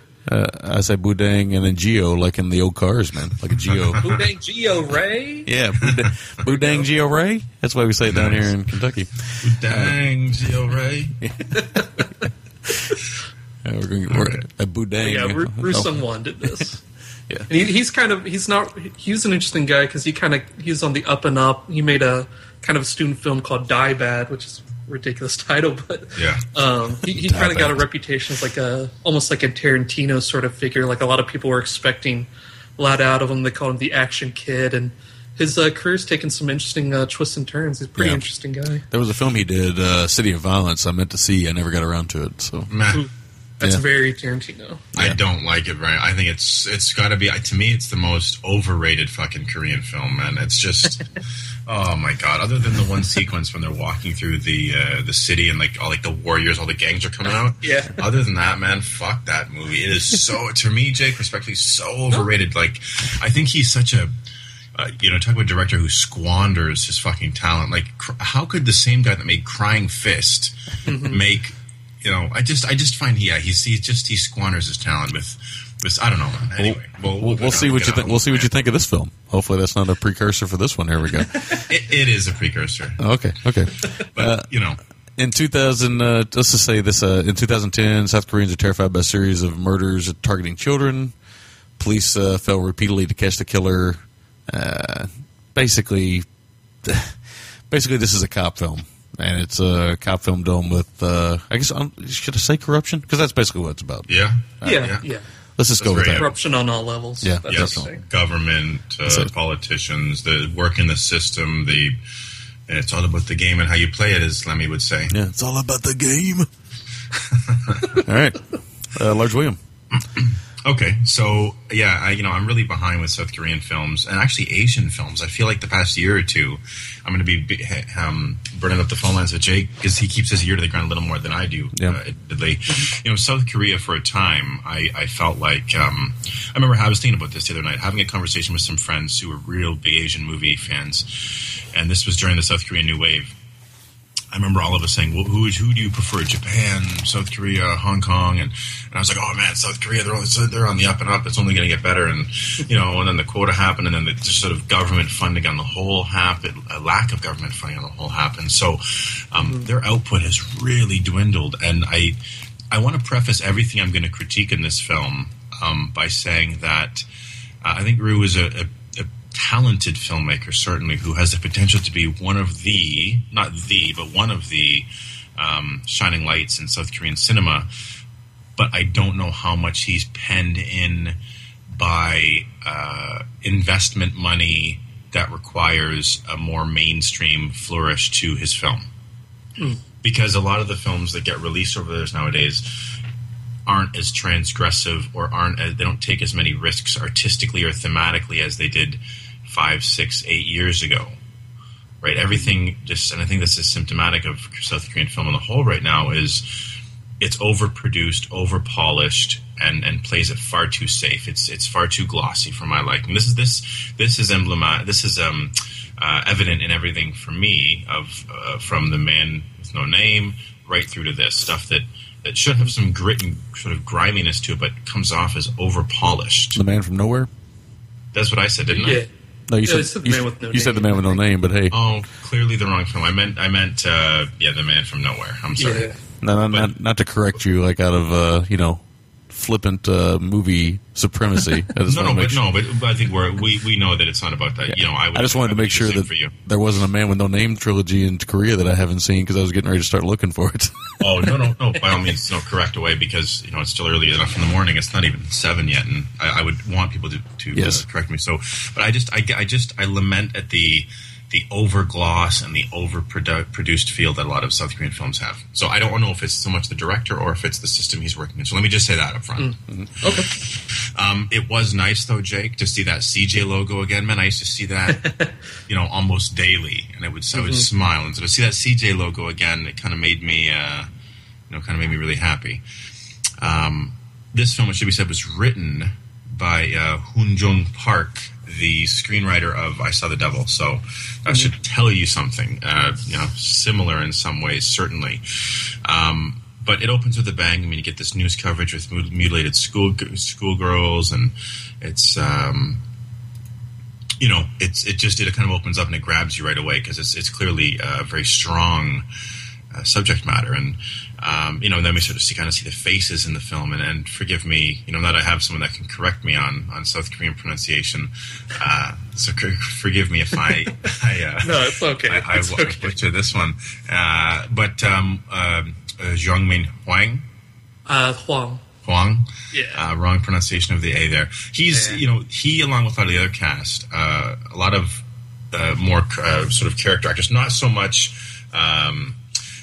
Ryu, we'll say, just to keep it simple, because he's been in a few things. He's a little more of a face, but Huang is certainly more of to me, with my Korean view, more of a character actor, but he's one of the principals in this. But, we kind of, revolves around, we get to see our cast and whatnot, and we get a quote that comes up a few times. I can't think of the guy's name, though. He played one of the corrupt CEOs, but he sort of looks like a pig. He has a pig face. I think he was in Attack the Block. He played like not Attack the Block. Jesus, Attack the Gas Station. Oh, you're talking about Yoo Hae-jin. He's a gangster. Yeah, in that he's one of the gangsters that the guy with the broom from Champion ends up like sort of laying the wood to, and not in the Gherkin way, with the broom actually. There it is. Or a mop. Was it a mop? I can't remember now. I can't. I but can't. There's that scene when they're trying to bully the guys at the gas station, and the guys. Oh yes. Yeah. You're right. I can't even say anything because I've never seen Attack the Gas Station either. It's a fun film. Yeah, it's good. It's a fun film, but I love that our main character Huang, or Choi Cho-gi or Gi, Cho-chi-gi. Cho-chi-gi, he puts his thumb inside his mouth and his finger outside of his mouth, and he pulls and he says, "You're stretchy." Yeah, I like that moment a lot. That was great, man. Who does he look like? That actor, the pig-faced man? No, not the pig-faced guy. The other guy. He looks like a mixture of American actors to me, like a Richard Gere and like maybe a Joe Pesci had a child. Whoa! Oh. That's a love child, right there. I can't play. Yeah, that is a love child. I wonder who the dominant top is in that relationship. I don't know. I don't know. Pesci somehow. What's disturbing is you're thinking about it. You're like, I think I'd go with Pesci somehow. Yeah, I know. Try to work it out in my head. Yeah. Yeah, exactly. He looks like somebody, though. He looks like an American actor, you know. That's because he got that perm, man. Yeah, he does get a little bit of a perm going on. But no, he's a good character actor for sure. And it should be said, you know, something that's a staple in South Korean film is let no one say that South Korea can't bring the pimp slap with the best of them. Oh, yeah. Oh, yeah. Always in a lot of cop films, you know, and you guys always get slapped out, and it's always great to see. One thing I didn't really know about the inner workings of the police in South Korea, and I don't know how much you know about this, Jake, is there's talk of being an academy guy versus a non-academy guy. So I don't know if it's that guys go to the academy and they get put somewhere in the police force, whereas other guys have to work their way. I assume other guys have to work their way up from maybe traffic cop to this, to that, to this. Is that the way the system goes, or you're not really sure yourself? Yeah, I'm not 100% confident, but it seemed like it's the sort of deal where certain people are on the fast track, kind of like someone who gets a degree in America. They can get to officer almost right away in the military. You know, certain things like that. You know, if you do well enough, and if you're, you know, have enough money and you know enough people, you can get along much quicker than others. Whereas these guys, you know, they put their nose to the grindstone, they earn their way up, and they still can't quite break through because they don't have those upper connections. Yeah, there's more a blue collar, white collar. Yeah, there's a part where the two groups of cops are arguing, and I was watching with Yuri, and the one thing that needs to be said about a lot of Korean movies and the subtitles is that subtitles do a really shitty job of kind of illustrating how colorful Korean language can be, because it can get pretty insane. Like, there's a part where one of the Academy guys says, "It's not my fault you have a shit rope," which is basically saying that their connection is shit and they can't get anywhere because it's covered in shit. That sort of thing. Very nice. A shit rope. Yeah, leaves little to the imagination. So yes, exactly. Yes. Let no one say that Francis Ng is the only scenery tour in Asian film. Ryu Sung-bum, there's that one scene early on when I love the scene when saying, "Oh, you don't want to make the police upset." And he goes off on that fucking rant of, "Oh, we don't want to upset the police." And you know, he's just really chewing the scenery in that. It's a really good scene. I like when, you know, basically Hwang is chosen to head up this investigation and find this killer. And I like it's almost like this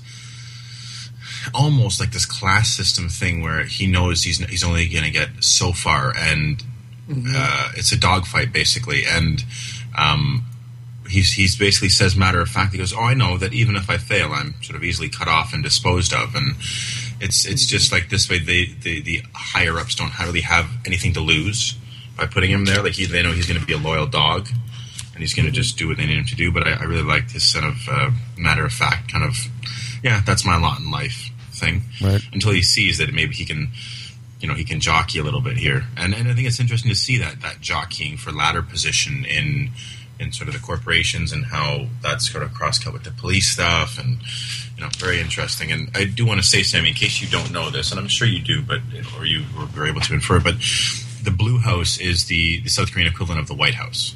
I was wondering that because I have one of my notes is actually Blue House ? Yeah, yeah. So I didn't know. That's the White House. Okay. Basically, what spurs on the whole thing is that the president doesn't like all the bad publicity, so he goes straight to the top and says, "Get it done." Right. That's what kind of sets this whole thing in motion. Right. Yes, exactly. Have you ever seen? You know, it's a great film, Jake. You ever seen The President's Last Bang? Yes. A fucking great film, man. Yeah, that's fantastic, maybe. Yeah, we should do that sometime. It'd be a good one. Oh yeah, for sure. Got a great poster too. That pops up on a lot of Korean film lists. Yeah, it's a fucking great film. This is really, you talk about minutia. This is as minutia as it gets. When Hwang goes to visit his sister and they're eating, she has a container that she opens up and gives him the food in. That container is called a lock and lock. It is a form of Rubbermaid, I guess, or Tupperware, as it were. Not Rubbermaid, that's a brand.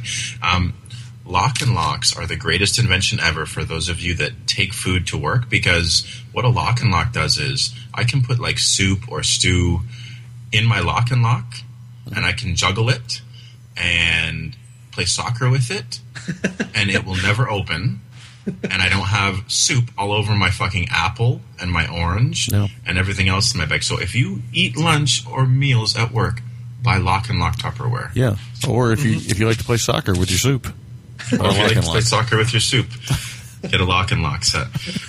Money well spent. I love the dry kind of wit in this.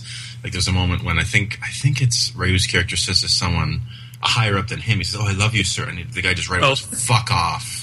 Yeah, it's almost like a British kind of. It's just hilarious. There's a lot of moments where characters tell their superiors they love them. Is that a Korean thing I'm not aware of? Yeah, it's something that people say. It's something, kind of deferring to them, but obviously in this, it's, the way we read it, it's a little over the top. Well, yeah. But actually, apparently when he says "fuck off," what he actually says in Korean, which is just another weird little Koreanism, is "uncover your private parts," which is But the meaning for it is similar to "fuck off." You know what that leads us back into, Jake. What? You know what that leads. You know what I'm going to do the next time I get mad in traffic? I'm going to yell out the window, "Uncover your private parts!" Yeah, and see what happens. Yeah. Exactly. I got a hunch. I know what's going to happen. Yeah, exactly. I love in foreign films, especially a lot of Asian films. Throughout foreign films, we get a lot more of a blue collar feel from the police officers. And you get it now. You get it in some American films, but I feel like post Miami Vice, in films,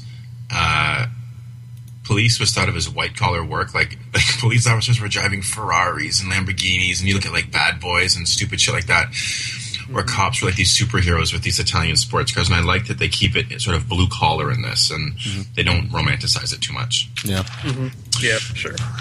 Some great locations in this film, like that garbage dump when they're trying to beat that guy into confessing to the kills. Like that garbage dump, when they drop his wallet in that fucking garbage pit, and the walls are just so grimy and stuff. It was just a fantastic location. Also, the nighttime golf course is nice. The nighttime golf course is nice, but Jake, again, correct me if I'm wrong, but I didn't know that female caddies with safari hats were a thing in South Korea. I think it's just the safari hats, not the female caddies. Everyone's just rocking the safari hat. Very nice. That's nice.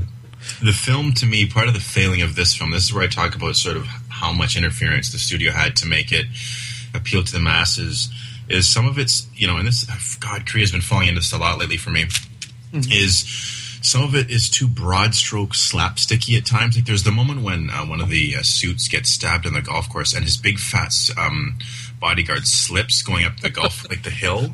And it's just like, man, play it straight, motherfucker. Like, it just, I don't know. It was definitely a strange moment because in some ways you could. It depends on how you look at the scene because as he does that, you don't really, unless you remember the face of the guy at the top of the hill, like you don't think anything really bad is going to happen. So it almost kind of releases some tension before you realize what's going on. But I'd imagine they could have done something a little better than a fat guy falling. They don't need to release tension. If anything, build the tension. I think that's part of my criticism with this film is there's some great musical moments in this film, but those moments, the music is like, it shifts gears very quickly into something that missteps for me, orally or whatever the term would be. But, just a little too bad. I don't even know what this note means. It says blinds and keeping... there's a moment when Ryu... It's some pictures are sent to him. Oh, right. And it's like it's the most obvious tell in the history of cinema. Like he closes all the blinds, he fucking locks the pictures up in a drawer, and it's just almost like obvious kind of horror dumb movie logic. Like, come on, man! Like, let's not bait ourselves out here. Right. Yeah, especially a guy who's as savvy as him. And again, it's one of those things a little too broad stroke for me. I'll tell you though, some of the I don't know if it was Taekwondo or Judo. It looked like it was one of those because of the throws and stuff. When he was tossing that dude around. When Huang was tossing that dude around, man, that was fucking awesome. Yeah, there's a lot I love Judo in movies. Yeah, there's a lot of thigh kicking and shin kicking in this movie. Yeah, there is, man. There is, which is painful. Every time I see somebody get hit in the shins, man, I just cringe because all of us have had that hit in the shin, maybe not with a kick, but like running into usually something with a stair, man, running upstairs. Oh God, it's like the most intense pain for like 2 or 3 minutes. It's like, oh my God. Yeah, man down. Yeah, they're big on corporal punishment over there. Everyone's getting smacked around or kicked or kicked in the whatever. shin. Yeah, definitely, man. It's a tough world over there. Yes. There are some great moments in this film cinematically. There's a fantastic sequence where the camera pulls back from a glass observing room at a funeral home into the room where a body's being prepared, and that's intercut with an award ceremony. That was a fantastic fucking moment, and I think that's why I'm as bitter as I am about Ryu on the whole, because even in City of Violence, there's moments of greatness, and to me, he mars them with too many sort of broad stroke bad decisions. But but that moment I really dug. Like, that was a fucking exceptional cinematic sequence for me. I love some of the revelations at the back end of the film. Some of them are good. Some of them are a little bit shoehorned, but some of them are certainly very good. I do like the one moment, the big revelation. I like the look on his face, like fuck. Oh yeah. That was great. No, that was great, absolutely. But then again, the comedic excess with a car bumper. Oh yeah, it's like we didn't need that. Like it's almost like who does that? Oh, like the guys that made Inside with Livid. It's like, Jake, they didn't need to go that far. Like the first thing was bad enough, clearly. Yeah. And I'll kind of leave it at that. Actually, those are all my notes. Okay. I'll hop in here. I enjoyed the movie, but like a lot of Korean films, I will say that it's and this is an easy argument, and a lot of people say this, but it's way too long. I don't know what it is with Korean cinema and 2-hour films. I don't know why they have to make. It seems like every film they put out is 2 hours plus. Now this is like 126 minutes or something like that, 120 minutes, something like that. So it's not way over, but I think like some of Will's problems with it, could have been edited out. Although I don't mind the slipping bodyguard so much because he's kind of a bumbling fool anyway, and they did have the sprinklers on and everything, so that didn't bother me as much. But it is kind of like one of those moments. Although what I liked about that moment was they cut back to the lawyer, the prosecutor, and he kind of smiles like, "What a fucking fool." These people are all idiots. I'm because he clearly thinks he's the smartest guy in any room he's in. So I kind of like that a little bit, but there are some other moments where I agree with Will that it's like you didn't have to go that far. You could have stopped right there and you had it, but maybe you went just a step too far. It is chock full of characters though, so you got to pay attention. It's not, yeah, you really do. As Americans, as dumb Americans watching foreign cinema, our attention spans are very low. Well, I can call Will is maybe not a dumb American, but maybe a questionable North American. Just a Canadian. Just Canadian. Yeah, Canadians. But when I say that, I mean, we are very, in this country, very prone to turning away from things, not paying close attention. So you kind of have to pay attention, And it's always tough to take notes on these kind of films. I always end up having to pause and take a note and then turn it back on, So it takes a lot longer than 2 hours to get through these films typically. I did kind of like the cat and mouse elements. I didn't really know where it was going at first, but I kind of like the, I don't know if this is a thing in Korea as much or South Korea, but, in the States I can kind of relate that people will walk on people or do awful things to get prestige. And, I've had this happen. That's the world over, man. Yeah, I've had this happen to me several times where, people you think are your friends will literally, just sell you out if it means they'll get what they want out of it, So it's a very, awful human trait. I guess we can say it's a human trait since it is worldwide, really, when you think about it. That, it kind of speaks to me a little bit because I've had it happen to me, obviously, in real life. But it always disturbs me, because it's like, and in this case it really disturbs me because I don't even know why the character wants it so bad other than pride. Well, money, social status, a lot of things, but I guess maybe that might be it. I mean, people act like in this country, people act like social status isn't a big deal, but in my experience, social status is a very big deal around here. Changes everything. Yeah. Well, the perception is it will change everything. Yeah, which is a problem because perception is a terrible thing. It's the reality we all have to live with. People all perceive things, but unfortunately, it's not. It's never the reality. So that's the thing about perception. I had a question about the Blue House and the American actor. Let me ask a question about the Korean beer. Why is he shaking it up and spraying it all over the place before he pours it? In my experience, you're not supposed to do that with beer. Is that something that you have to do with that beer? You know, I don't. They've got a bunch of weird little things. Like there's another where they kind of they line up a bunch of little. Almost like little shot glasses. I think it's soju, and they kind of like tip it over, almost like a domino effect into their beer. They have a bunch of weird little rituals. I even asked Yuri about that. She didn't know what the hell was going on. Yeah. He just did it all casually. He's just making a big mess with his beer. He belongs in a hip hop video, man. Yeah. A lot of the restaurant scenes, a lot of the eating scenes reminded me a little bit of, to a lesser degree, obviously, but of Bittersweet Life. You know, a lot of those closed-in, private. You know, even the karaoke scene in some ways.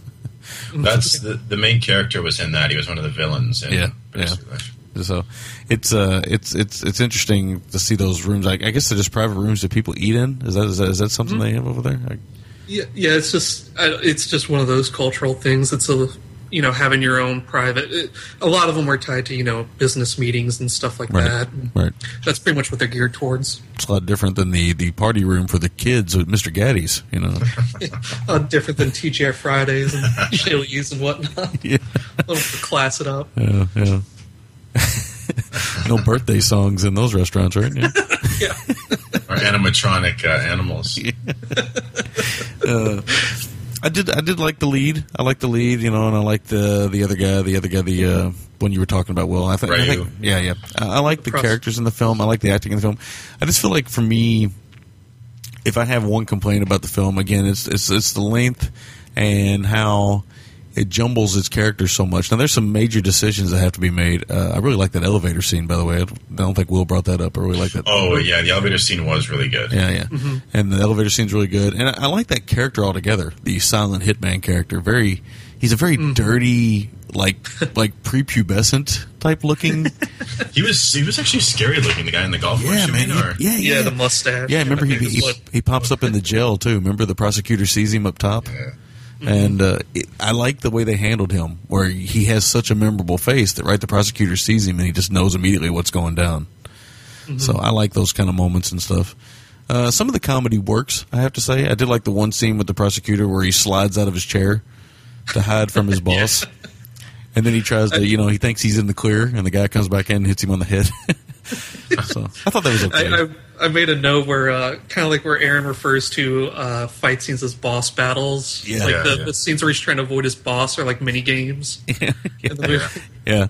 I like those moments. But I did like some of the moments also with the prosecutor where not so much the one Will's talking about where, he makes such an obvious, like, I'm up to something no good. I'm going to shut all the blinds, But I did like some of the kind of interaction he had with his main guy. That kind of bumbling guy that got caught following the guys and everything like that.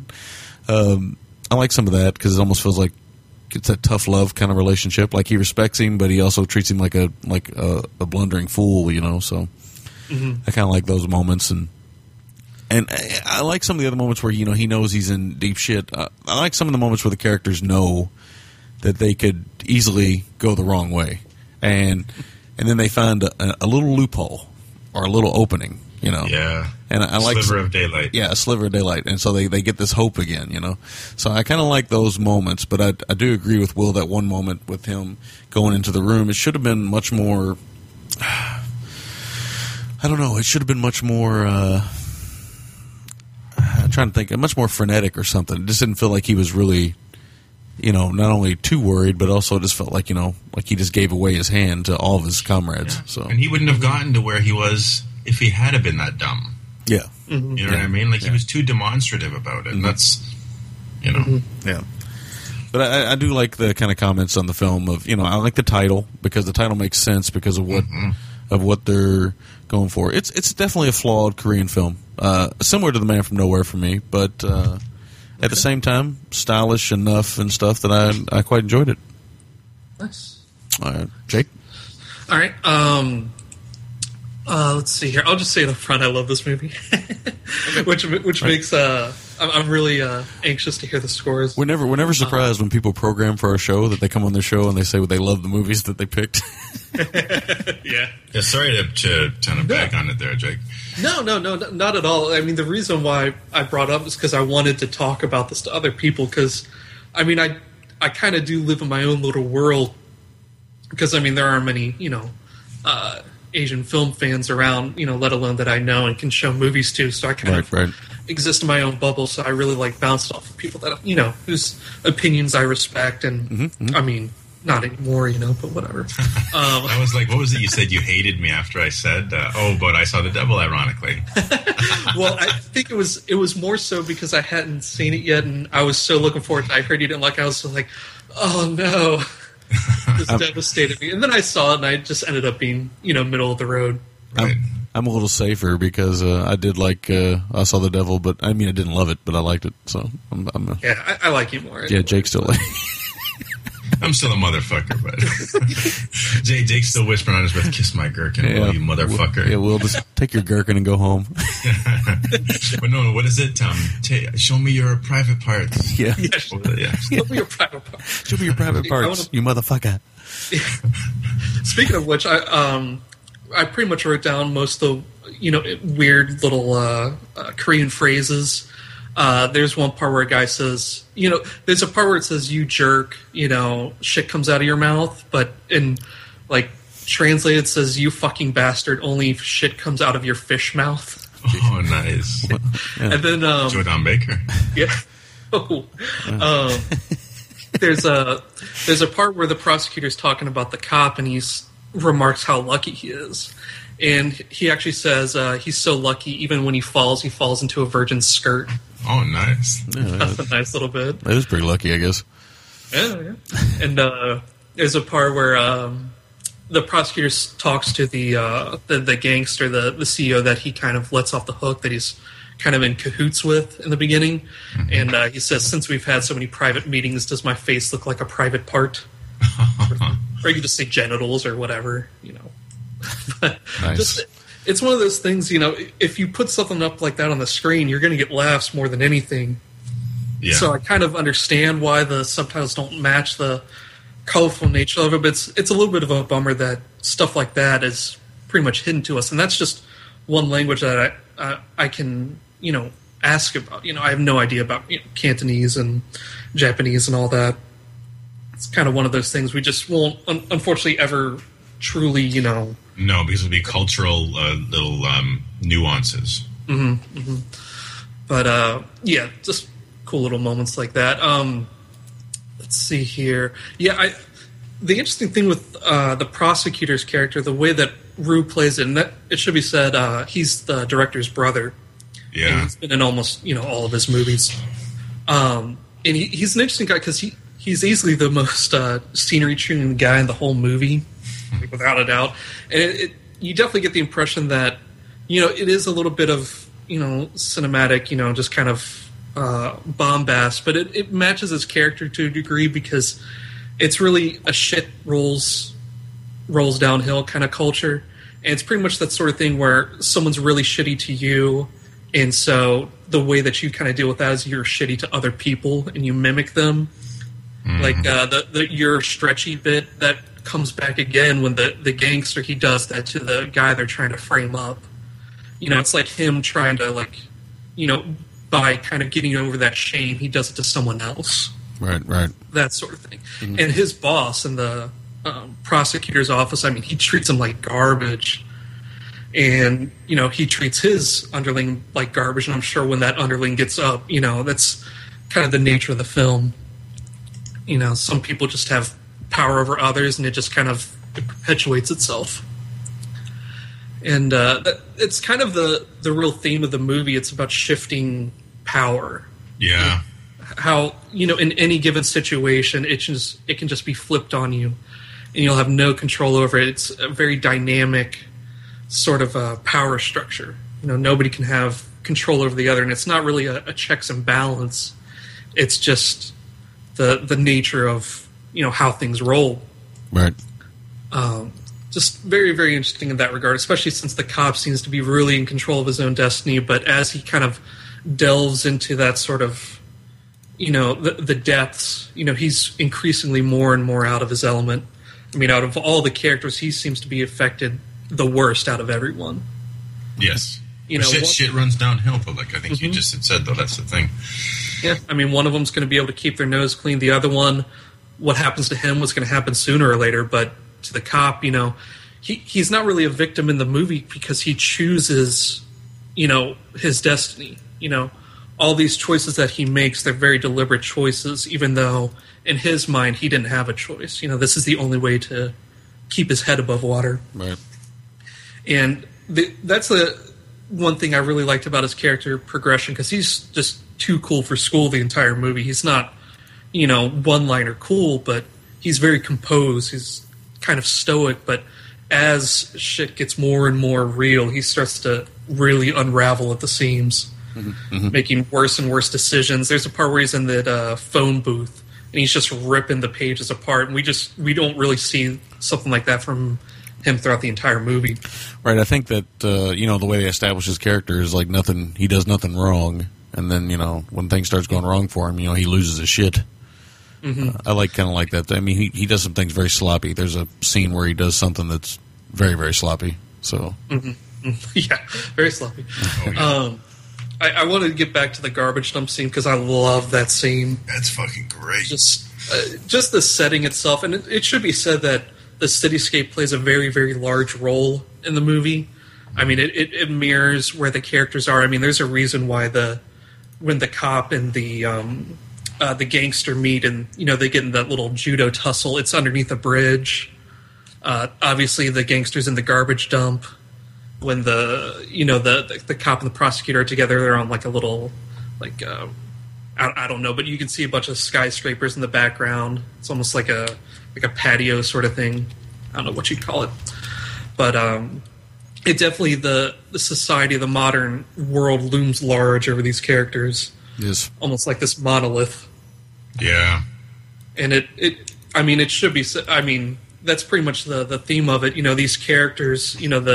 The blood and the desperation. I mean, that's what greases the wheels, so to speak. At least that's what the movie's trying to say of, how modern society keeps rolling, because there aren't any huge, long-lasting repercussions in the movie. By the end of the movie, life just goes on. But, in its wake, a lot of people are adversely affected. But, it keeps rolling. And that's kind of a... it's not really a political statement. It's just kind of Bruce wanting to hold up a mirror and say, this is how it has to be right now. Right. Let's see here. I'm trying to gather my thoughts. All this monster's kind of jumbled my brain. I can't even... I'm trying to focus. But yeah, just the shifting power, no matter who you are, you can be put into a bad situation. And the cop, since he isn't really in this world of wheeling and dealing and trying to screw over people, he's done things the way, things are quote unquote supposed to be done. And so when he's put into that situation, he's ill prepared for it. There's a great moment near the end that Yuri kind of clued me into, where the cop and the prosecutor, they're meeting in one of those little restaurant meeting rooms. And the prosecutors basically got him over the barrel, so to speak, and he pours him like a big glass of liquor, strong liquor, and he just drinks it in one big swig. Like, he just downs it quick. And it's apparently when a superior or someone you respect offers you a drink, you drink it all, like no matter what. But unless when it comes to liquor, you're just supposed to sip on it. And he didn't really know the distinction of, how, you're supposed to treat a superior when you're dealing with someone as high up politically as a head prosecutor. And so he just downs the whole thing, and the prosecutor just kind of looks at him like a little peon. Nice. Oh, yeah. Yeah, just a cool little moment. I really like some of the editing in the movie. Just really little moments, like when the scene with the crustache guy in the prison cell. Someone's busting through a door, and it just cuts each time he pushes through a door. Just little moments like that kind of get my cinematic juices flowing. I like that you call him crustache. Yeah, that's what I like to refer to him as. Nice. There's a nice little little visual kind of symbolism going on where the cop's talking to the gangster and he's trying to like walk between this hallway, but his Hey, sorry, you guys keep talking for one second. I just got to deal with something. Hang on one second. Keep talking, Jay. Okay. Where basically he's talking to the gangster and he's trying to work things out, and he's trying to walk down this hallway, and his lower police officers are kind of flanking him on each side. Yeah. And just little moments like that. It doesn't make a huge impression, but the kind of I don't even know what I'm saying. How it kind of stacks on each other. Those little stylistic moments really makes to a greater whole for me. But yeah, it was just one of those movies that I really enjoyed. There's nothing about it that's particularly great. It's just the sum of all the parts really kind of made it a really kind of fun viewing experience for me. It really, really hit the good spots, so to speak. Yeah, no, I enjoyed it. I didn't have too many issues with it at all. I mean, I had some, but just mostly length issues, which is typically the issue I always have with Korean cinema. Mm-hmm. I just feel like I don't know if it's just something that they have to get their money's worth. I don't know if that's the thinking behind it or what. Well, it might be. I mean, it might be a cultural thing. I mean, to them, 2 hours might just be a standard film, and everything needs to be at least 2 hours. Yeah. Or you think about it nowadays, blockbusters here in the States, almost every one of them are 2 hours and 20 minutes. Oh, yeah. If you've got a tentpole franchise, it's got to be 2 hours plus for some damn reason. I have no idea why. Yeah. And honestly, I don't hold it, against anybody for not liking the movie. I as I've, kind of, gotten older, and I'm watching a lot of these movies, especially with certain movies like Scott Pilgrim last year, this year with Attack the Block, there's just something that when you're watching something and you just hate, and it just bothers you, there's really no kind of way to put your finger on it, because with some people, they might understand what you're saying, but it just doesn't affect them. Right. A lot of people are like, yeah, Scott Pilgrim's an asshole, but it's not that big a deal. It's almost beside the point, right. In terms of the merits of the film. Right. Yeah, like some people, I think if you can get past that, you like the film more. Like for me, I couldn't get past the fact that I didn't like Scott Pilgrim. So, get bothered. It's not like I've never not liked a character in a film, but I just for some strange reason I couldn't get past that with him. Right. Who knows and I think that's one of those things with this movie. There was a lot of stuff that bothered Will that, even if you point out, I'd say yeah, but it's almost beside the point to me. Not because it's either right or wrong. It just didn't affect me in any appreciable way. And normally we'd let Will do his MVTs and stuff, but I guess we'll go ahead and do it while he's away. And when he comes back, he can do his. My make or break for this film, I want to go with the reveal moment because I like the way it's handled. And that's the main reveal, the big one. And because there's several reveals, but the one I like the most is the one involving our lead. And he just sits down and it's like, fuck. Right. He opens up that little envelope and it's just like, And I like the golf course scene. I didn't think that was like my second pick for the make or break because I liked it. I liked the fact that the guy kind of slipped and stuff.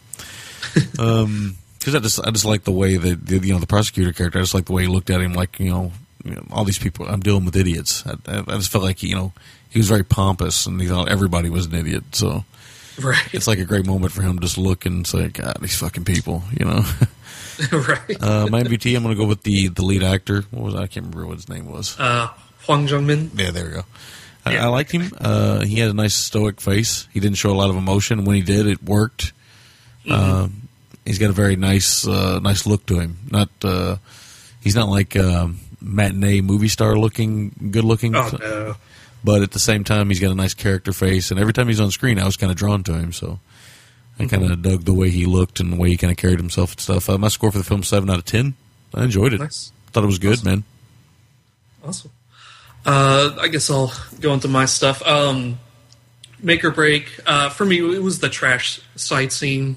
He's based in that scene. The gangster is trying to convince this guy to be the patsy, and it just set the tone for the entire movie. It really, really sucked me in when he tossed the wallet into the garbage pit. It was just like, oh god. and then like directly after that, speaking back to the part where the funeral scene's intercut with the ceremony. During the scene, when he's really trying to lay out, why he should why the guy should be the patsy, intercut that with him, being arrested, and as he's trying to, slowly kind of realizing that he's in way, way over his head. Just a great little cinematic moment. Right. And I love Yoo Hae-jin in this movie. I think he's a great character actor in and of himself. He hasn't really gotten a lot of good roles, but I think he's fantastic. Nice. Back. All right. Did you give your... yeah, what you say? Go ahead, Jake. Oh, okay. MVT, Ru Sung-won, because it hit so well for me. It seemed like he held it all together fairly well, especially with how confusing it could have been.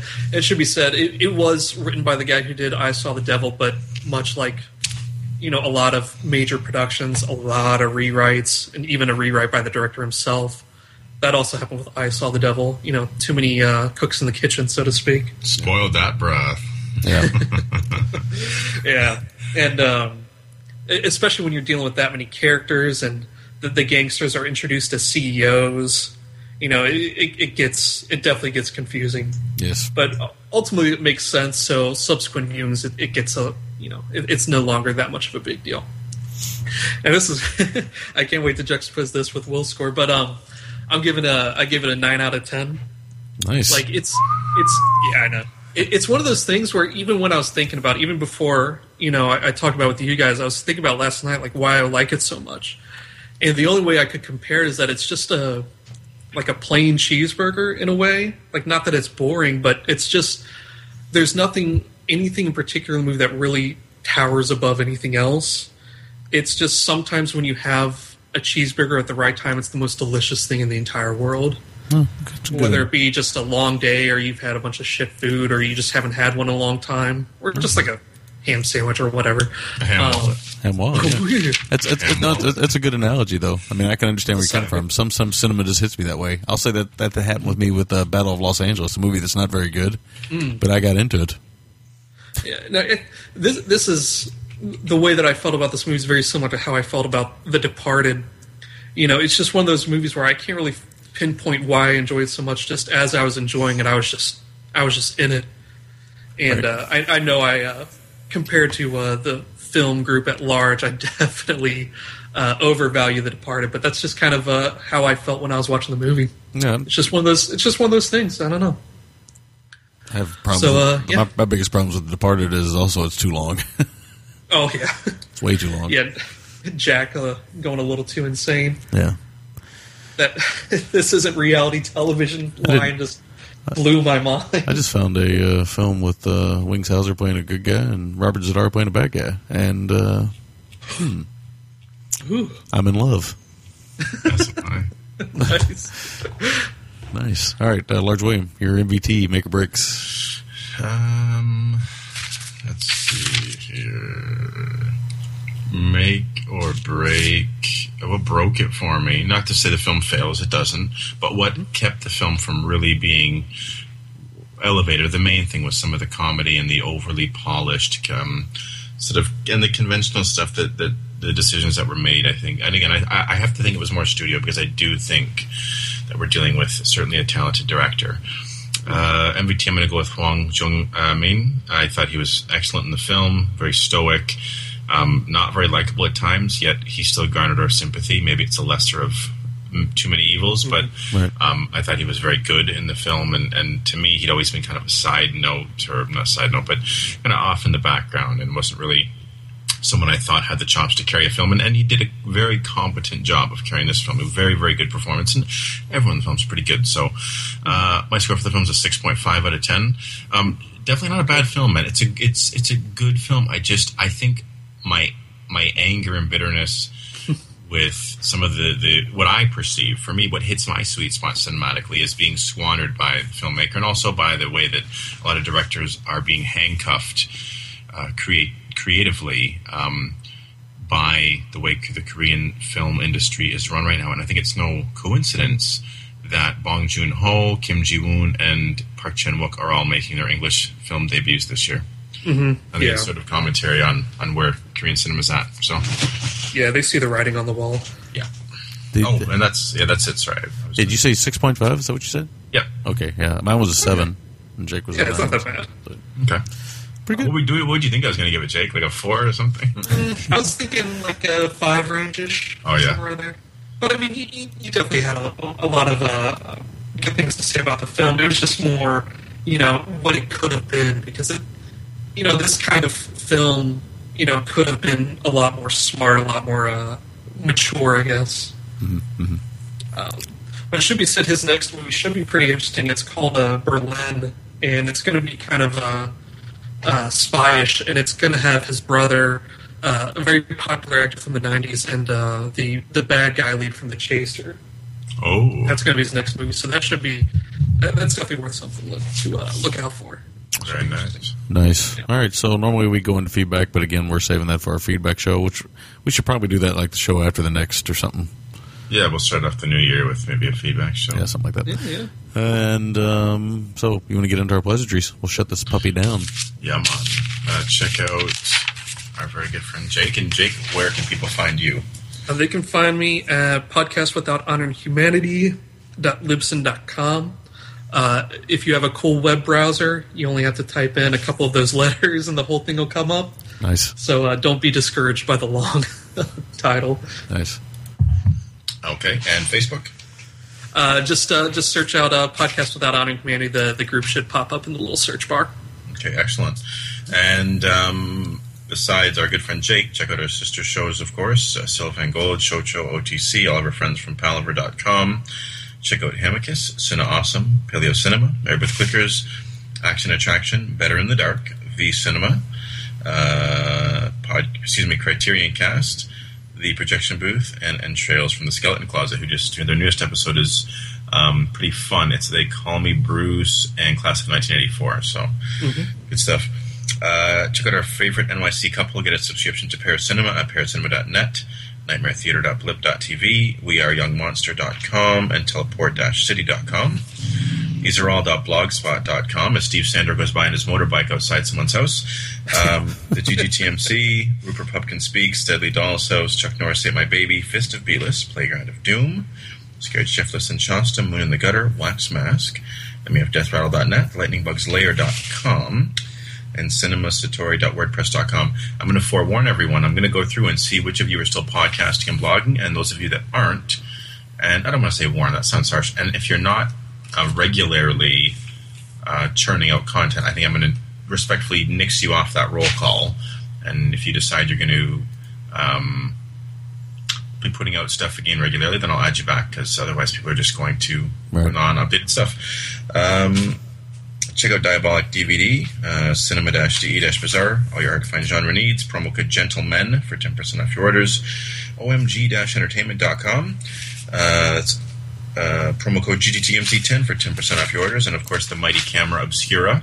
And just a friendly reminder, get your fucking Kringle gifts out if they haven't gotten out already, so everyone can get them in time for Christmas. And then check us out on Facebook. Check us out on Twitter, which is twitter.com/GGTMC, Large William, Pickleloaf10, Uncoolcat. It's Death Rattle AD, I think, for Aaron, Bob Freelander, and Jake. Yours is? It's just at Jake McLarch. Yes, and that's MC. Yes. The Irish, not the Scottish. Right. iTunes reviews, and of course the donate button, should you wish to donate, if there is one on our website. And what are you covering next week, my friend? Or what are we covering that you're picking, I should say? Well, I guess I couldn't come up with anything really off the old list and stuff, so I'm going to just go with one that we both want to talk about because we both recently purchased the Blue, and we haven't covered a film from him in a long time. So, oh my God, this is going to be so amazing. So we'll do Jackie Brown on my side. Yes. Ooh. Yes. Awesome. Well, we're going to stick with foxy ladies of a certain hue with my pick. Although we're going to take a trip around the world and back up in time, maybe a decade, and we're going to head back to Indonesia, and we're going to get into some Lady Terminator action. Yes.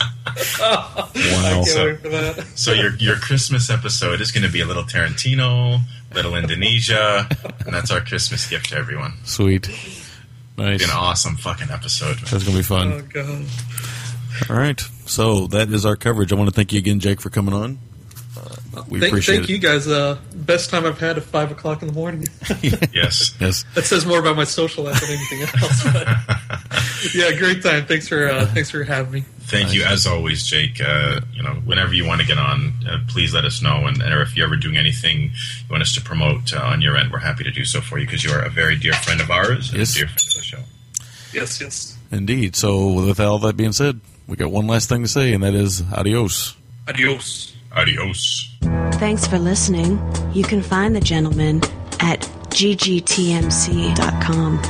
You can call the gentleman at 206-666-5207. And you can email the gentleman at midnightcinema@gmail.com.